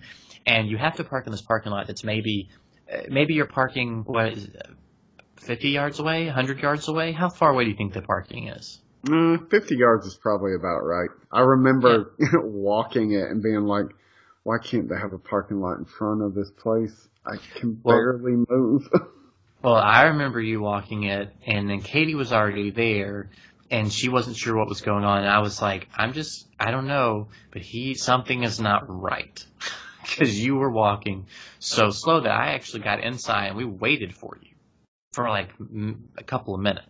Not like 10 minutes or something, but like 2 minutes, which we were all left the parking lot at similar times. That should not have been how it was. Like something was off. And you sat down, and you seemed, from not knowing you were sick, like something was definitely wrong, and you weren't in a great mood is what it felt like. Because again, we haven't seen you in person in so long that it's like, is this you know what I mean? It just felt off, right? Yeah. So we tell you about his name. Do you remember anything about us telling you about his name? I remember wishing that I had the energy to be as excited as I should have been, but the whole time just thinking like, I just want to go to sleep. I just want to go to sleep. I'm so tired. So yeah, that's sort of how it was seen from our perspective too, and it's how it felt. It was a little anticlimactic for us. Shame on you. Just kidding. But it was. I legit feel horrible about. Like I think about it probably more than I should, and I'm like, it's just so awful to have to sit there and tell somebody like, we're naming our child after you, and then to have that person look at you and be like, that's really cool. Like, you can't get a little more excited? And so we tell you it's not an overly exciting experience for anybody. And you go, and we go, and Katie and I talked about, like, something's weird, something's not right. That was odd. But it just was odd. And it was very clearly not because of the name thing. We hadn't put you in like an awkward position. You were not. Something was wrong, for sure. Maybe you were asleep, or maybe you were sleepy, maybe you were sick. But we're thinking like stomach bug. We're thinking like that kind of sick, not bigger sick. Because your mind just doesn't default there until you've gone through something where someone in your life is very ill. Your mind doesn't default to that. You default to minor things that are cured by Pepto, you know? Yeah. And so You actually went over to the opening night festival to get your tickets for the film festival that weekend, right? I did, because I saw Jeff and Flippo and had a long conversation. Your wife actually got one of my favorite pictures of me, and I don't like pictures of me at all, of me standing there talking to Jeff and Chris, I think. And it's like this black and white photo, and we're just standing there talking. They were telling me about Down and Yonder, which hopefully everybody can see at some point soon, because holy shit, it's the best movie of the year. And I was, I felt okay. I ran into Scott. We talked for a little while, and I kind of quietly cut out early because I was exhausted. And I was like, it's going to take me like 20 minutes to walk back to my car. I got in my car, drove back to the hotel, and nightly routine. I have this nice hotel, very nice hotel in downtown Chattanooga. And I am sitting in the desk chair, head down on the little wooden desk that you find in most hotel rooms, sleeping like that. In a hotel room that I'm paying $100, $120 a night for. And I'm sleeping face down on the desk. So the film festival for me is like the highlight of my whole year, aside from my child being born. Because I also see it as like the last thing like this for a while for me, right? Just realistically, we're about to have a baby, and it's a lot of work. I don't have any what I'm supposed to do. And so this is it. Got my whole schedule planned. I'm super pumped. I've got all of Friday off, and so I'm going to be like at movies and stuff like that, and it's just going to be just the best. I'm so ready. And we had talked about our schedules. You had never been super committal in terms of what you were going to see. I now understand why. But because I might die. It was sure only I'm gonna die. Were you thinking that? You cut out. What? Were you actually thinking that, actively having that thought? On and off, yeah. But there are I have very clear memories of me. This is gonna sound super kitschy, I guess, in a very depressing way, of me sleeping face down on that card table and just thinking or legitimately saying out loud, like, if I'm going to die, like, could you please just make it soon? Because I'm in so much pain and I'm so tired. Like, I would rather die than keep going like this. I could have went to a fucking hospital, but I wasn't gonna do that. Why? We went over that. Did we? Yeah, like 2 because you weeks never ago. said it. But yeah, but in this conversation, so it goes back to my mom, of just her never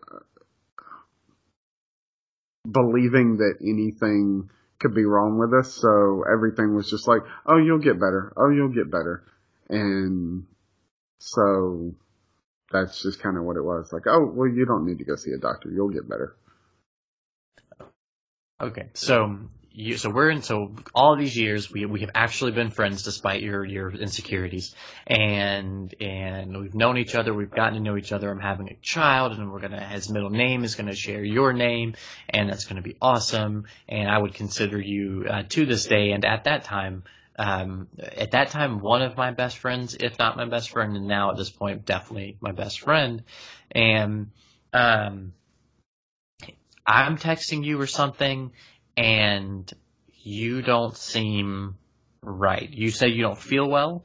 I genuinely think you have a stomach bug, or I even have the thought, like, I wonder if you had a couple of drinks at the the opening night things. I know you're not much of like a heavyweight when it comes to drinking, and if you're just like a little tiny bit hungover because you were so exhausted the day before anyway, or maybe that thing that was causing you to be so slow was like maybe you do have the flu and you need some Powerade. And I'm looking at, and I'll be honest, and I'm looking at my clock going, I got to see what he's doing because my first movie starts in X amount of time, right? Like, because it doesn't.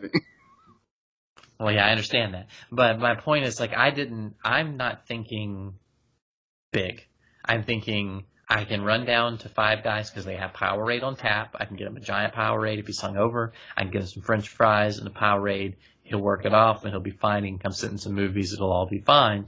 Because it wasn't going to be a thing of me being like, oh, yeah, you just work off your hangover in your room. I'm like, no, come on, come out. And so, anyway, so you let me come check on. Yeah, that's. I was at the point where I was like, I need to go to the hospital. I'm 100% sure. But you never said that to me. No. But I knew it, and I was like, I don't know how I'm gonna do this. Like, I can't move. And so, like, do I call an ambulance? And, like, we're texting, and I don't remember any of our text messages. So the key for me, truthfully, and this has been a long-running joke in my house, and we've joked about it a little bit, but definitely in my house it comes up at least once a month. Katie and I joke. So you started texting me with horrible typos. And to me, that was a huge red flag because that's not your style. Talk however you want to. You don't even really have bad grammar. Sometimes you're just very conversational, sort of podcasting. But in writing, you hate emojis, which we've talked about on this podcast. You are very clear and succinct, and typos are very rare. Mine are common and all the time. I'm constantly deleting tweets because I just fat thumb it and don't pay attention. And you are very thoughtful with the way you text. Maybe not with all the words you say, but at least they're going to be spelled right and punctuated correctly, right? There's massive typos. Something is wrong. It's literally like someone sort of with one finger halfway texting somebody. It just seems odd. Which sounds weird, but when you know how people communicate with you, when that communication goes sideways, you know that it's gone wrong. So to add to that, at one point, it's actually after this that Ryan and I and Casey come up here, right? Or was that before that? That would have been before. Okay, so it's before this. So my brother and his daughter and me took a road trip to come up here for just like a day and hang out. And at one point, I think Ryan texted you something because I was driving. And your response back to him was, ha ha ha, I guess Logan's driving. And he texted you from my phone. Uh-huh. So, like, when you say, like, you know how somebody communicates, at that point, like, somebody sent you a text message and you're like, well, Ryan's clearly got Logan's phone because he would never text me this. Oh, and yeah. it wasn't even that bad. It wasn't like, hey, your mother's a whore or some stupid crap like that. You're like, what the hell? Somebody stole Logan's phone. It was very just kind of like jokingly conversational in a text message. And you were just like, ha ha ha, I guess Logan's driving. I was like, what the hell, man? Am I that predictable? No, you just have better grammar on the text than your brother. And so, but that was a big red flag. So I'm on the phone with Katie on the way to your hotel room to see what's up. Which was locked. It was locked. And again, you're propped up at the desk. And so anyway, we'll get there. So I'm talking to Katie. I'm like, I don't know what to do. Like, if this dude's hungover, I'm not waiting for him. I'm going to a movie. Seriously, is the thing I said to her. And then she's going because she's ever the rational one. Well, you remember yesterday, I don't know, like, he may genuinely be sick. And I'm like, I hope he's just hungover. Because I can be an asshole to the hungover guy and be like, yeah, whatever. You'll feel better in an hour. I'm going to go watch my movie. Well, then also there's no issue. Right. You know, you just move on. And I was really looking forward to like just moving on. And I never thought to myself, I hope it's not something really bad. It was more like, this is just going to be something stupid and I'm going to move on from it. Right. I just am like, people surprise you. We don't hang out that much in person. Who knows? Right. And so, I get to your room and you had maneuvered. And because you had the safety bolt open, so the door was open with the lock outside the door, like people do when you're loading up your room. Yeah, I don't know how I made it over there. You were in a wheelie chair, so I think you probably wheeled, is my theory. So I opened the door, and so the way it works is it's like a very standard hotel room. You open the door, to the right is the bathroom, and on the right side wall is where your bed is and stuff, and on the left side, which would be directly where you're looking when you open the door, at the far end is the window with curtains and the desk in front of that window. So if I open it, and if you were sitting writing at the desk, I'd be seeing your profile as you write at the desk. And I open the door, and it's dark. It's like a vampire's cave. This is the middle of the day, by the way. And I can see you laying on your whole makeshift bed thing, leaning forward on the desk. There are, I believe, Starburst wrappers. Yes, wasn't it? I loved my Starburst. Just sort of strewn about. At that point, I've pretty much essentially just been living on Starburst because the giant tumor in my chest was cutting off my ability to like eat anything of like great substance. Therefore, I could eat Starburst and it wouldn't, make me feel sick because my stomach was practically gone. And the tumor loved the sugar because that just feeds the tumor. So, so I have a moment of a lack of clarity. I'm like, whoa, this is not good. I'm going to be honest. I have been hungover with the best of them, and I'm looking at you going, this is not that, but is it? Like, I don't know what this is. It's like, I would describe it as, they say that when the Native Americans saw the boats first arriving from Europe, they couldn't comprehend what they were looking at, Yes. And I would say something similar happened because I'm like, I don't know. And I remember I called Katie and described the scene to her. And Katie was like, you need to get him to a hospital immediately. I do remember that. So credit to her. And I remember calling the front desk for a wheelchair because your chair wasn't going to do it. Yeah. And I'm talking to you, and you're sort of communicating. I don't exactly remember what all was said, but you're sort of communicating. And I get you. The wheelchair arrives. That's the big thing. The wheelchair arrives, and this sweet lady, the woman. I mean, she's probably my age.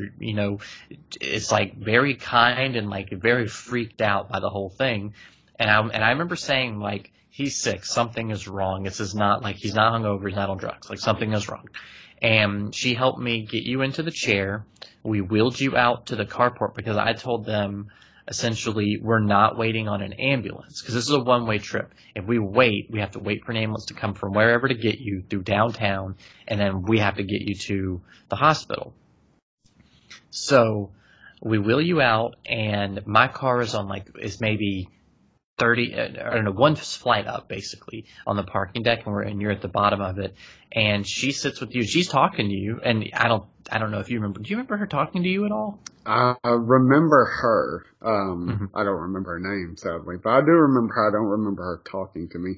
I vaguely remember us having conversations and me giving very short, 1-2 word answers, like you saying, like, "Can you eat something?" And maybe I'm like, "No." That was prior to the.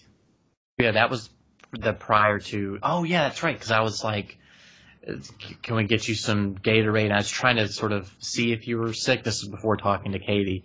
But when Katie said he's got to go, it sort of all clicked. It's sort of like that whole thing where everything's tunnel vision, and then it all snaps into focus in front of you. And so then it was go time. Get to the wheelchair, get outside. She talked to you as I ran and got my car, which is now currently your car. She helped me get you into the car. I thanked her profusely, and we left because apparently I overthank people. And now it's funny because there are two routes I could have gone. One was a little bit closer to the Erlanger that you ultimately ended up in, but I knew of the one where I had gone when Katie, on her annual sabbatical to the emergency room for cutting open her finger on a dumb kitchen accident. I knew where there was a nice. I remember that accident. Yeah. So I was like, there's a nice clean emergency room. It's not far from here, and there's never a wait, because the fear that I had is that we're going to get you somewhere and I'm not going to be able to talk someone into getting you in right away. It's just, where can I go and know I can get you in immediately? So I sped, and I also knew I could get on the highway and go as incredibly fast as I wanted to. And if someone's going to pull me over, they could chase me all the way basically to the front of that hospital, and it would be like they couldn't stop me because of those straight shot it was. So anyway, so I took off, get you to the hospital. They cart you back. Well, first of all, they're asking me questions like, are you on drugs? Are you, and I don't know where my foresight or whatever came in, but I was like, he does not do drugs. I don't know if I knew about your sister at the time, honestly. I may have, but I remember very convincingly saying he does not do drugs. He is not hungover. Something is desperately wrong. You need to come with me. I cannot get him myself, because I'm not a strong person, and so physically. And so anyway, so I got them to come out. They looked at you for like 15 seconds, and they were like, oh shit. And they were like, go, go, go, go, go. And you just disappeared into the back. Do you remember any of that? I remember them pulling me out of the car. That's impressive, because at that point you looked you looked gone. I was just pretty far gone. I don't remember a lot of what anybody said to me, mostly because the only thing I could hear was this thud sound in my ears, which, hey, turns out that's your heart. When you hear that, that's not good. So that means the blood is not going where it's supposed to go. It's struggling, and you're about to die. So, yeah, if you hear the thudding in your ears, please seek medical attention as soon as possible. So they take you back, and I'm getting vague updates. I'm freaking out. I have your phone. I do have your phone. So I've reached out to your brother, because I didn't know what else to do. And I didn't know Ryan at all. Ryan was like a non-existent human being to me, basically. Like he's like a vague person that's attached to you, my friend. That's it. And not in some bad way. It's just that we didn't communicate really. And so I reached out to them, and they tell me essentially that they don't know if you're going to make it, and it does not look good, and I need to get your people here quickly, right? And they don't want to tell me anything, and I don't want to. I'll be vague, because I don't want to ever somehow accidentally get people in trouble. But they gave me enough information that they probably shouldn't have, because of my emphatic pleas of like, I am here, I've done this. What do I tell them? Enough to tell them something, and because I'm not family, so they won't tell me stuff. I'm not next of kin or anything. And then they put me into a grieving room to wait to see what to do next, which is. What that tells you is they're about to walk in and tell you somebody died. That's what that is. Yeah. Instead, they come in and tell me what's going on, and that they're carting you over to the other Erlanger. And essentially, if we had been minutes later, that was it. That was the end. You were on the precipice of death. And without exaggeration, or I don't have no self-aggrandizing here of like, oh, look what I did, I saved you. It's nothing like that. It's just you were a dead man. You're a dead man. That was it. So yeah. I went to Erlanger, and in my emotional state, Katie came to me and at the grieving room and waited with me until we heard where you were going. She was working the film festival, and we desperately needed the money, and also desperately needed not to pay back the money she'd been paid. So I sent her to do that, which was foolish, but I did that. And I told Scott, just do the film festival. I sort of shut down and shut everyone out.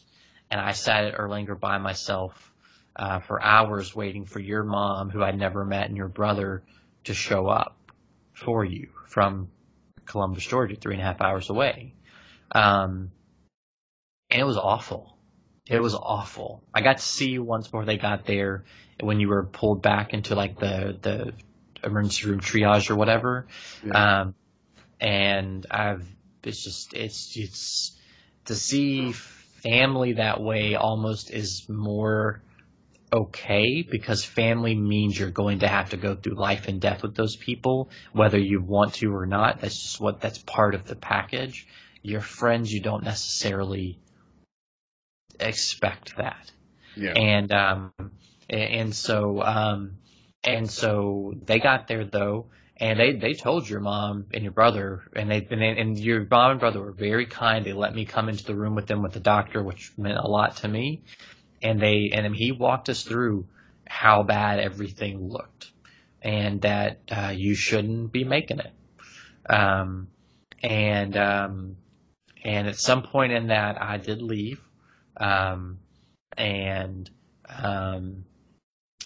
that's Friday, and you stabilize. I mean, at least enough to be like, he's alive, he's not crashing. And I leave, and your family's with you. And as we're waiting on things, I know me and Ryan went to the Saturday morning screening of Transformers, which was like y'all's favorite movie, right? Is that the deal? Yeah, I mean, I love that movie. It means a lot to me. So that was the one thing we knew we were going to see together in the festival for sure. And I now sometimes think about how you just wanted to go see that movie and like die at the credits. That's what you wanted to do. But that was a very real possibility. Yes. And so, so Ryan and I went, he got your spot, and we went, cause I didn't know what else to do. And sort of Ryan talked to me. I don't know. I look back at this and kind of like, this is all kind of dumb. But Ryan was kind of like, he'd want you to go see the movies. And I think you would have. I think you would have been like, don't miss stuff for me, cause you'd feel bad about it.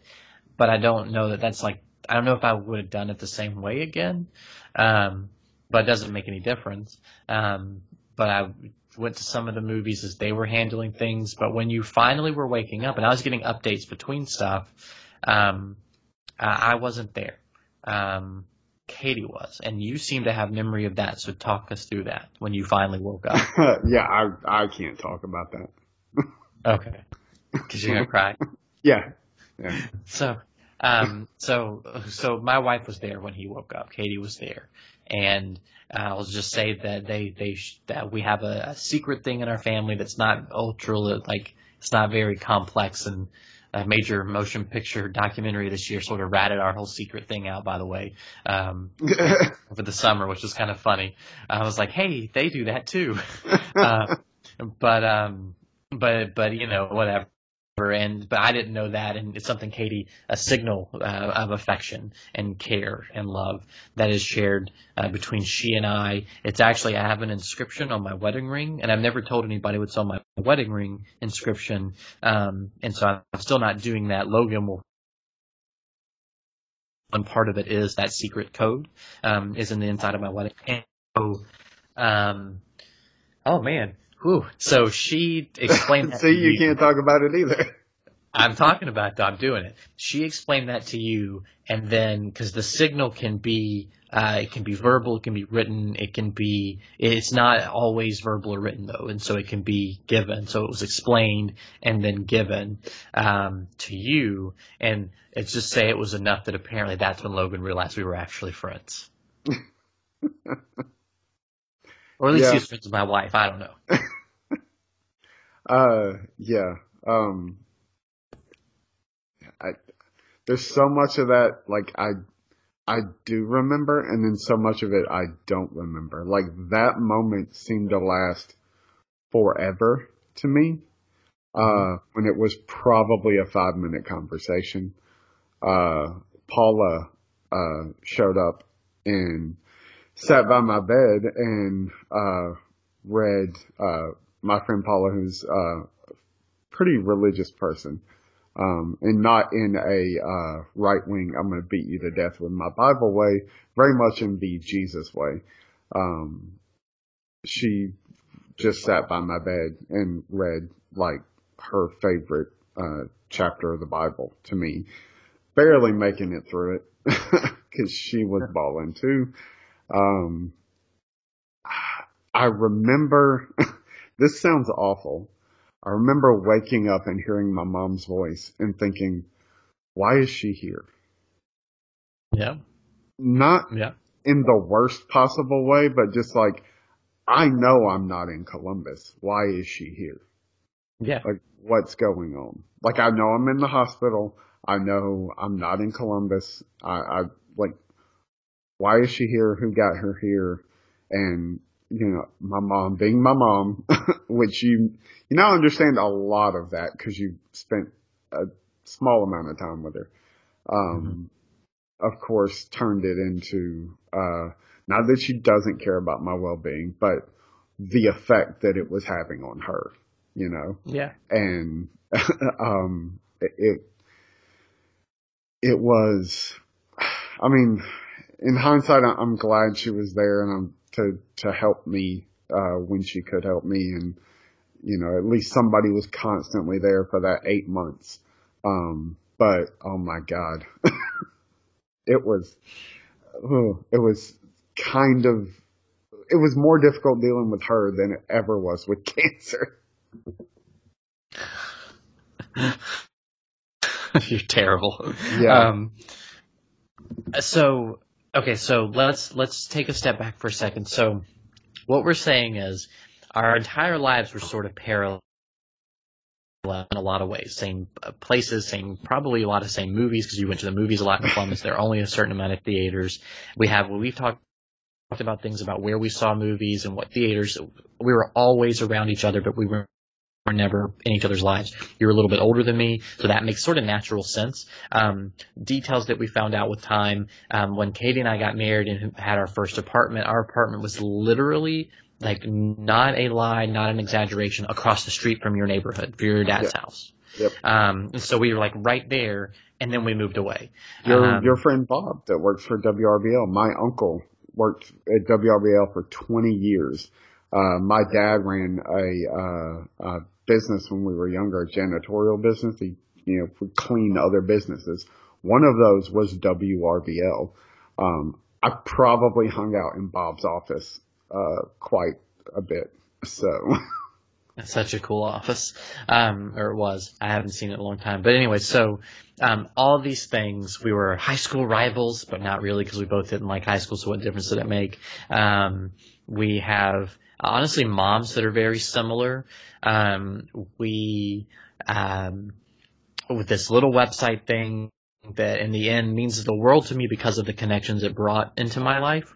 But will forever for me be the thing that put us on the path to finally becoming friends, which I feel like whether it's fate or God or cosmic coincidence brought us to that moment where I'm like, I gotta go see a movie with Logan. That's why I'm pestering you to go do something and not leaving it alone. That pushes you to tell me you're not feeling well, which pushes in a typo, which pushes me to go, no way, is this okay? And gets us to the point where my wife can say, snap out of it, he needs to go to the hospital, that we do that and you are alive. And that's fucking crazy to me. It does not make sense. I think about it often, and I don't know how to rationalize or comprehend the coincidence, kismet, meaning, purpose, whatever, that led all of those things to be us meeting at the perfect time in our lives to remain friends. Because if we had been friends when I was any younger, you would probably not be my friend today, because I dumped a lot of friends. I was going to say, here's the quote unquote tragedy of our friendship. had we met 5 years prior, I think either one or the both of us would not have been able to ever be around the other one. Like I'm an ass always, regardless, but like unbearably so. Like just out and out jerk. 'Cause I was miserable and unhappy. And I didn't know you, so I don't know what you were like, but I mean, I'm 100% sure that even 5 years prior, hell, even 3 years prior, there's no way we ever even become friends. I agree. You would have seen how I dressed and you would have been like, nope. That would have been the end of it. These fucking weird pants, man. I got you ready for it? I've never told you this. You ready for this one? Sure. Two different color, and I mean like bright primary color, polo shirts layered with the collars popped. Oh my God. Yeah. That's horrible. Yep. I'll take that. I was a size extra small so I could pull it off. No, it's like, I think even further or deeper, whatever than that, like it doesn't even go back to, like, it goes back to all the stuff that leads up to you being involved with the website, which, like, or creating it. Half of it has to do with Katie, who, it's not my story to tell, but from what she's told me, very much pursued you. Yeah. She tricked me, and said how much she liked movies and culture and stuff. And then about 3 weeks into our marriage, I was like, hey, I haven't been to the movies in a while, and it doesn't make any sense. We should go to the movies. That's a great thing for couples to do, and we live like 2 minutes from a movie theater. And she goes, I don't really like movies. Isn't like fully true. It was definitely a reaction, and she was freaking out being a 21-year-old who just got married. And I would say we both agree that we got married very young for our personal selves, but in the end it's worked itself out very well for who we are. But it was like, she didn't know who she was. She never lived outside of her parents' house. This is 21 days removed from living with her parents for the first time in her life. And she's like, and this guy's pressuring her to go to the movies, and she's like, I don't know what I want for breakfast. You know? And so she says this to me, and I'm just like, what the hell? What? Huh? But we got married. Yeah. And so the website came from her trying to support me, and the whole idea was we were going to go through the IMDb Top 250 together and write about it and together, and sort of be a project that maybe 5 people that we knew but it would give us a focus to work together on a goal of me sharing something that I love with her, and her being a part of it and being creative, because she had this deep desire to be creative. We didn't know photography was the outlet she needed, which is what it ended up becoming, but she needed an outlet as well as I did, working our shitty finance company jobs. With a bunch of people who still probably wear 2 brightly colored polos with their collars popped. And so we were very miserable and needed an outlet, and I very much had a direction for that outlet, and she did not. So the website was built to be a direction for the needed outlet by our friend Mike, who's super creative and a designer, and is a big deal in the design community around the world, really, at this point. So that's where it kind of came from, was for our marriage to sort of participate in something together besides just going to work. So we worked together and then doing family stuff, which was primarily just her family. You know, it's just sort of one of those things. And it grew from there, and she supported it. And if we're being honest, what Logan said earlier about how much work stuff was, imagine what that was like for her when it got that big, you know? Yeah. So it became sort of unwieldy. I'm surprised it didn't collapse under the pressure of how negative things were affecting my availability in just regular life. But it didn't. It's just sort of one of those things that fades with time. But it was very important to me, and you circled into that world, and I brought you into it, and shit, man, it's the best decision that I could have made in terms of that and our friendship, and I'm glad I did. And Katie will even say, even at the shittiest of times where I had like 5 podcasts in 1 week, you look back at the website, and without it, what our lives look like is probably drastically different and infinitely not as good. And there's at least one person who's not here. No question. No, I'm going to say 2.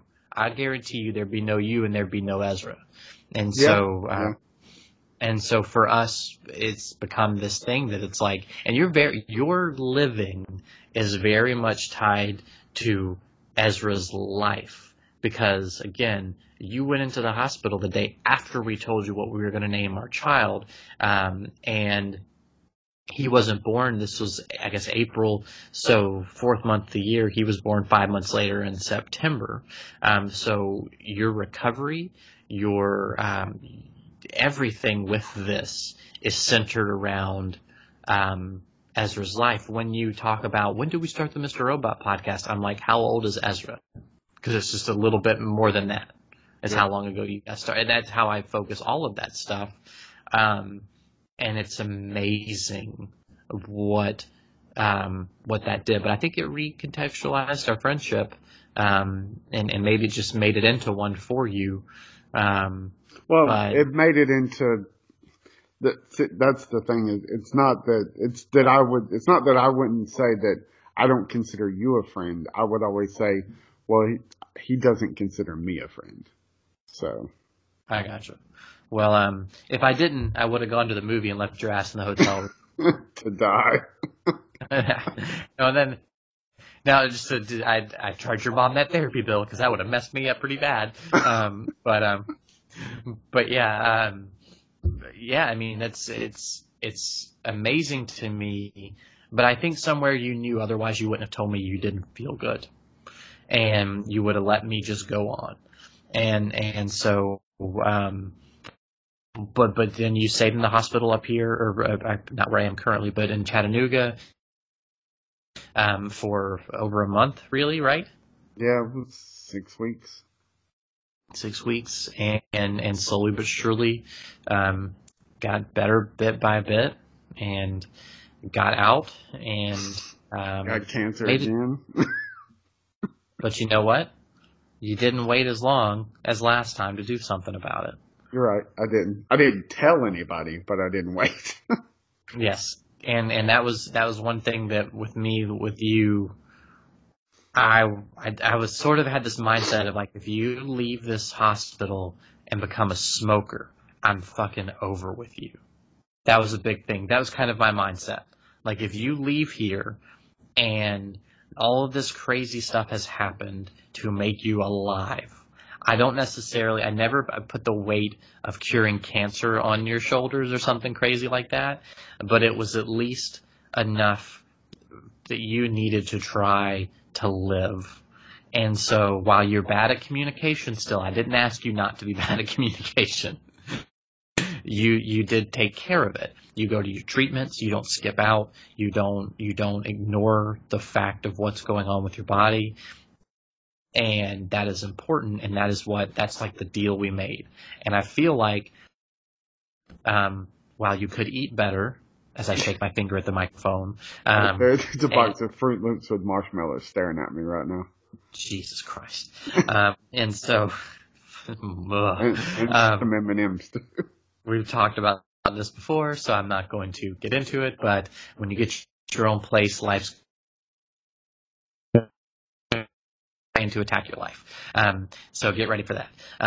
You may be getting you a juicer for your homecoming gift or housewarming gift.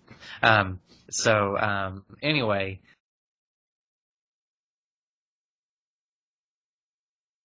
of life, and on the scale of things, I mean, I know what my answer would be, but it doesn't mean that that's how you feel. My answer would be is that you did. You seized your life, and you changed things for yourself.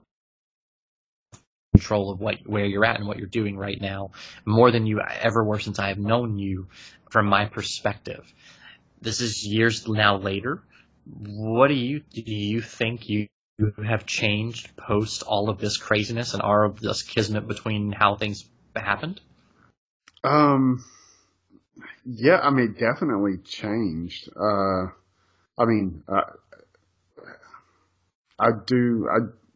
right. I do take more charge of like, well, if I want to do something, I really want to do it, I'll figure it out. Instead of just convincing myself it's a bad idea. Now I do struggle like in the moment going like, well, this is a stupid idea and you're going to fail at it. So you can't figure it out. You might as well quit now. But if I really want to do it, I do stick with it. You know, I mean, I uprooted myself from the only place I've ever lived and the only family, you know, really the people I'm closest to, my family. A lot of people I know can't say that as much as they drive me nuts. Most of us have never lived more than 10 miles away from each other. And I'm not talking about just my mom and my dad. My aunts, my uncles, my cousins, my nieces, my nephews, my whole family. We've never lived more than about 10 or 15 miles from each other. So for me to take a job where I know almost no one, I knew 4 people in the city of Chattanooga, and just take a job with people I don't know, with no real end, no step up, and start something like that. I mean, yeah, that's probably a product of all of that, you know. Yeah. No, I mean, you know what my biggest signifier that this is a change that's sticking is? Do you know what it is? What? Your website. Hmm? Because you wanted to burn that crap to the ground, as you do when you start a new project. And the fact that you have a website that is yours with your podcast on it and you're still doing them, and you did it on your own. I may have done a little bit of help, but it was very, very minimal. It would not have happened if you did not want it to happen. And there were moments when typical Logan 4 years ago would have not done it. And you did it. And that to me, when it's not just about what you have to do, and about self-care, it's about just regular stuff, the stuff you want to do that you can easily say no to, and you still say yes more than you used to. And that's pretty phenomenal, because I think some people go their whole lives without any sort of life-altering thing, and they never change. And I think people sometimes face down the barrel of the bad stuff and they come out the other end worse. And you know, you're not running marathons, but God, who wants to? And just kidding, marathon runners don't mean to be marathon runnerist. Marie did the couch to 5K thing. I've got the app. I need to do it. Marie, we'll talk. I'm more like my couch is downstairs. I take a flight of stairs for it. But I think that you really did move the needle on your life post all of this. More definitive goals, you would reach them. It just happens that your goals are like, I'm going to get every X-Men comic book ever, and you're like one issue away. And that's pretty flippin' fantastic. Yeah, that's definitely a product of, like, some people are, and people have said that, like, you didn't, like, create, like, here's a list of things I'm going to do. Like, I'm going to fly to Paris. And I'm like, that doesn't interest me. But then things like, I wonder if I could get every issue of every X-Men comic. Like, that interests me, you know? And it's a hunt, you know? And that's ultimately what interests me. I don't want to fucking hunt down the best, you know, French toast in Paris. I don't give a shit about French toast in Paris. I do care about, oh, hey, look, I just scored this X-Men #2 for $150. So, you know, there that is. There it is. So yeah, I mean, it's crazy. The short version of the story is, if it weren't for Katie, I'd be dead. That's about right. I mean, I helped wheel the wheelchair, but I really think there's this sort of like Sharon ever hunted you down and been like, I'm gonna lie to this man and tell him I love movies. I still would have got cancer and I'd have died. She has texted me as we were recording, and she's talking about listening to this episode, so now I'm afraid that I've said something wrong. So if you get that apartment, I may need to borrow that couch if I get in trouble. I'm just kidding. We don't Couch have that type. downstairs, right? Yeah, that right. I'm taking that couch.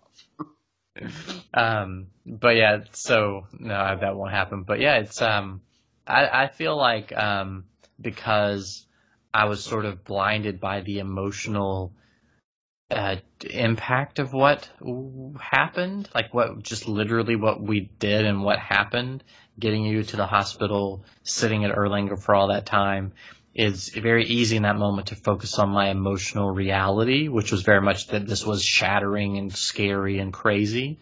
But genuinely, if she had not been like Cher and Nicolas Cage and been like, snap out of it, really, essentially, I don't know, man. I don't know what I would have done.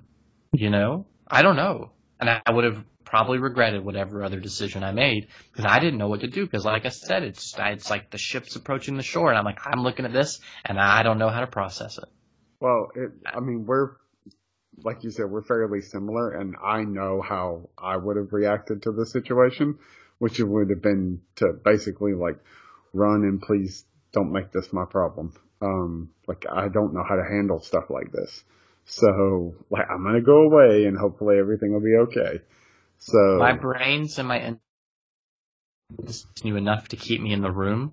It's sort of like when you talk to somebody about like when you know it's a decision you have to make and you just need someone to tell you, right? Like some sort of like natural instinct inside of me kept me questioning what I should do so I did not make the wrong choice. And the one person that could help me make the right choice was her, and that's what happened. And you're here today, and that's crazy and good, and we are friends, and we always were friends, and except for that time when I probably used you to get Django tickets, but thank you, friend. And it's just it's a crazy thing, and that's how we got to know each other. That's our crazy thing. I don't know what I'd call it. It's the secret origin. That's what I called it. The secret origin. You were. Uh-oh. Did you hear a siren just then? Yep. There's a dog barking outside my window and a siren outside of yours. Is she in the backyard? No, she's chasing squirrels. And your neighbors are going to hate me. So, but I don't know what to do. She won't stop barking and chasing. So, I'm going to go see what I can do about that, I guess. Like I said, throw a couple treats and some dog food in the backyard. At some point, she'll smell it and come into the backyard. And then you can just go out and close the gate, and she'll come in. Well, this is fun. Our longest podcast yet. Yes. Enjoy, folks out there. We're not recording again for 3 weeks, so enjoy this one. Sounds good to me. Fall TV is starting up. I don't have time to podcast. I'm just tired. Well, anything else? Did we accomplish what we set out to accomplish? I don't know if I know what we really set out to accomplish. I mean, yeah. The weird thing is, like, just to bring it up, since I bring it up every episode, like the BoJack thing is like I said, legitimately not taking anything away from you, but it's like Katie comes into your life and that reshifts everything, or shifts everything into a different direction for you. And like, that's how, that's a catalyst for us meeting. Like me, finally breaking away from like a horrible relationship of almost 10 years and, going through a lot of like deep depression shit changes who I am.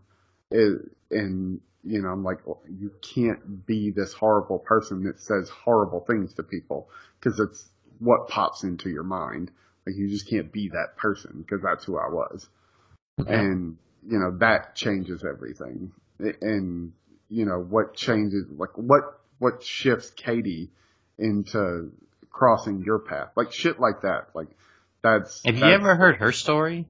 I know some of it, not all of it. So That'd be funny. We should bring her on at some point, and she can tell her secret origin story before me, and then she can tell from her perspective and see if she can not get all weepy from her being in the room. I mean, that y'all weekend wound from up her in perspective would be Chattanooga because of Tommy, right? Well, I mean, yeah, because that's where I used to go to visit, and so we went to visit together and figured out that's where we could go, and then we realized we had to move, and so that's where we went. You know, it's all so bizarre. So it's, as much as it is about choices, it is also about this weird, like, all of this shit that's beyond your control that winds up, you know, possibly ultimately saving your life. Saving your life, sir. Yeah. Crazy. Was that it? Am I signing off? Yeah, I gotta go find your dog. All right. So everybody, just have a better tomorrow. Hug your friends. Yeah, it's good stuff. They really are your friends. Like, don't do the Logan thing. Like, they're not really my friends. If they ask you how you're doing and legitimately care, they're probably your friends.